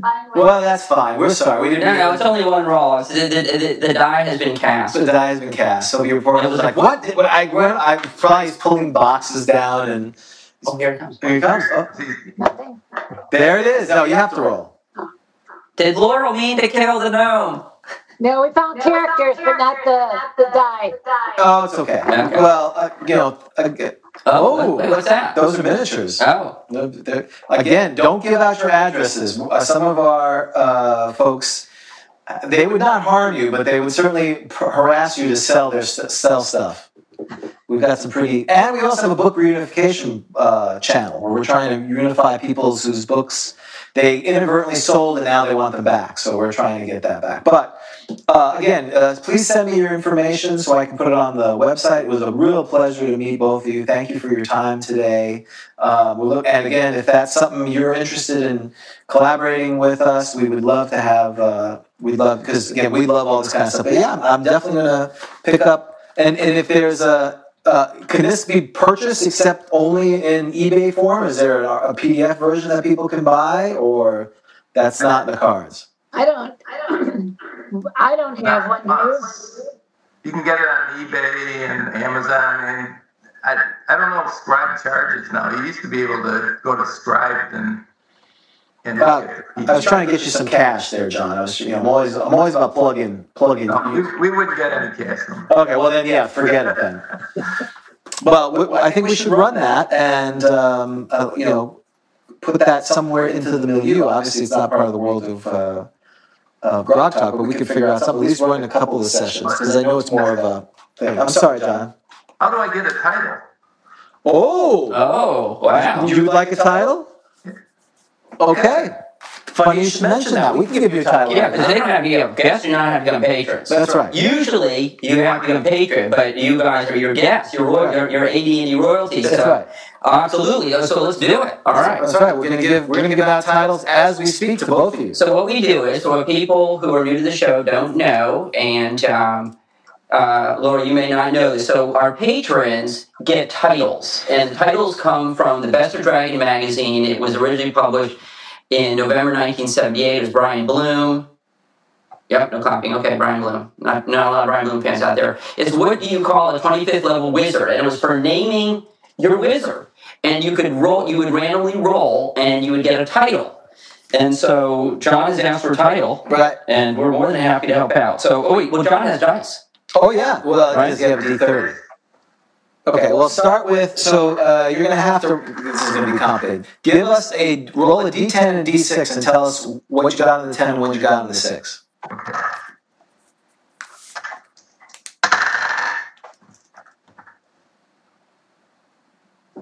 $44. We got a 4 on the 6 and 4. And 4 on the 6. 4 on the 6 and 4 on the 10. So that is 22 is 11. Carry the 1.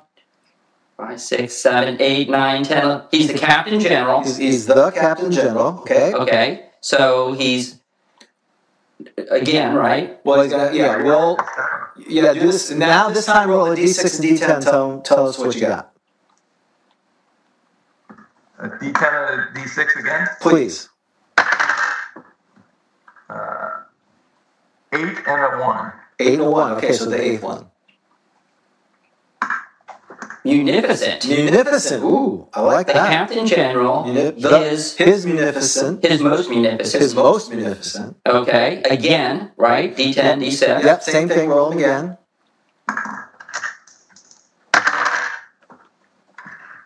7 and a 2. 7 again. The number 7. Greatness. Wow, your title is amazing. Okay. Okay, the same thing. D10 and D6. 10 and 6. Okay, so that's the last one. Prince. Greatness, Prince. All right, now D10, D6. Here, I'll write this down.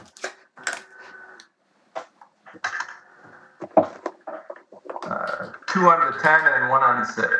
2 on the 10 and 1 on the 6 was number 2. Distinguished. Yeah. And now we're at 6 and a 10 again, Yeah, right? 6 and a 10, yeah. It's the last one. Almost there. 9, 3. 9 and 3, so that's 19. It's 19. 19. So how many are there? There's 30. Enslaver of. Okay, so his munificent enslaver. His most munificent enslaver. And so what town are you claiming? Where do you live? I'll claim Ashley. Where's that? That's in Verdice. In Undead. Oh, wow. Oh, wonderful. Okay. Greatness, Prince. We were expecting like Illinois. It could be Illinois too. Some areas of New York. What was what was this one? Oh, this was. I remember this one was Enslaver. Uh-oh. I was trying to catch up with you. Sorry. No, it's a Prince Enslaver. What was the? I don't know. Was he distinguished? No. No, it was. Which one was it? Invincible? It's Captain something. Yeah, I have that. General, his most munificent. Greatness. Magnificent something greatness, Prince. Prince. Yeah. Okay. Yeah. Prince. Okay. Cool. We got Prince. We don't have this one. The. Slaver. Yeah. Okay. We got You it. want to roll again? No, we're not rolling it. Okay. Enslaver of, and what's the name of it? How do you spell it? ASHLAEDEN. Okay. All right. Well, we're going to give that out. But Laurel, you ready for your title? If you want one. Okay, John, you'll have to roll for me. So, are you want us to roll? Because we have a D30. We can roll it for you. We roll. Okay, we have a D30. What's a D30? Is that from the 80s? No. No. Oh, he's calling me out. I gotcha. I'm ashamed. Gotcha. He did catch me. He's getting it. No, it's not. Well done, sir. But it's so useful. Okay. So we're starting. I'm dividing by 2. All right. 17. So what is that? 8.5, 9. Captain. Another captain? 1, 2, 3, 4, 5, 6, 7, 8, 9. Yeah, they're both captain generals. Well, that kind of makes No, sense. she's just the captain. captain. He's the captain general. I gotcha. She's just the captain. Very nice. All right. Now it's You already got recommendation you should be the gnome immolator, but that's okay. 30. Yeah. Chivalrous. Chivalrous. Okay. 27, 30, 29, 30. Warship. Warship or worship? Worship. Yeah, not warship.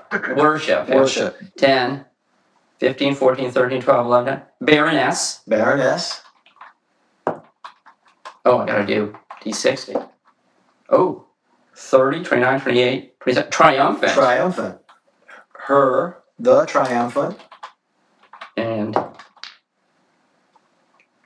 oh, that was a cocked. 24, 30, 29, 28, 27, 26, 25, 24. It's another scourge. Oh, a scourge. The scourge of... What town are you claiming, Laurel, for the Grog Empire? I'll say Estes. E-S-T-E-S. E-S-T-E-S. Estes, Yes. okay. E-S-T-E-S. All right. And you better read it all. It's too far for me to say. Okay. So, by the power invested in us by us, the Grog Empires, we now bestow the following titles to both of you. We now claim forevermore you shall be known throughout the Grog Empire as, I'll start with Laurel first, Laurel, the captain, chivalrous, worship baroness, the triumphant scourge of Estes. And John, you shall now be forever known as the captain general, his most munificent greatness, prince and slaver of Ashland. Congratulations, both of you. Well done. May your reign be long and proud. And deadly. And deadly. And enslaving, apparently. So you immediately want to start thinking about what your short names will be, because I'm definitely seeing the possibility for Laurel, the Triumphant Scourger. Is the Triumphant Scourge? Sounds nice, don't you think? And the Prince Enslaver is not bad. It definitely rolls off the tongue. Or the Municipant Enslaver. So it's up to you. Yeah. We're not here to give you a nickname. Correct. That's right. And we will work on our heraldry, which we have a heraldry page, and we will put your heraldries up there so you can have that as well. And don't you think they should they jointly have the Duchy of Death? If they do the Duchy of Death, then they get to jointly own it. Yeah, that's right. Would you like to jointly own? Would you like to jointly control? Well, you're like the Lich Lord Council. Would you like to control the Duchy of Death, which is untaken? Of course. Sure. Of course, it's all done. It's done. This is why we do this. Our plan worked. Our plan of giving titles out and heirs in our empire have worked once again. Well, very good. Thank you for being good sports, and I will reply with your official title. It's out in the chat, so people are seeing it. And once we publish your little crest, because we make crests for all our folks. That's what it's hard to tell here, but you can kind of see it there. We have a little crest, so you'll have a crest. And it's going to be like a skull on it or something? Well, it'll be some version of a skull. I may just... I don't know. Oh boy! Should I just steal? Don't say that on the air. I'm not stealing. What you shouldn't do is steal anything from this. Yeah, if you have a picture that you would like on your shield, I would be happy to put that on there for you. Since you are the Duchy of Death, that would be amazing. So, well, with that, thanks again so much, Laurel and John. You've been great sports. We really appreciate your time, and we've gone a little bit over, but thank you for today. And we'll hope you keep in touch. And if you'd like to collaborate on something with us, please send us a note. We would be happy to do that. We typically start early next year on the coming up with an adventure, and we can talk more about that. Okay, that sounds great, and thank you so much for contacting us. Excellent. So, thanks, guys. thank you so much. We'll actually, for Grog Talk, I'm James. And I'm Dan. And you're Laurel, and you're John. Say goodbye. Bye-bye. Bye. And we'll see you next time on Grog Talk. Take care. This has been a Bushy Puppy production. All rights reserved.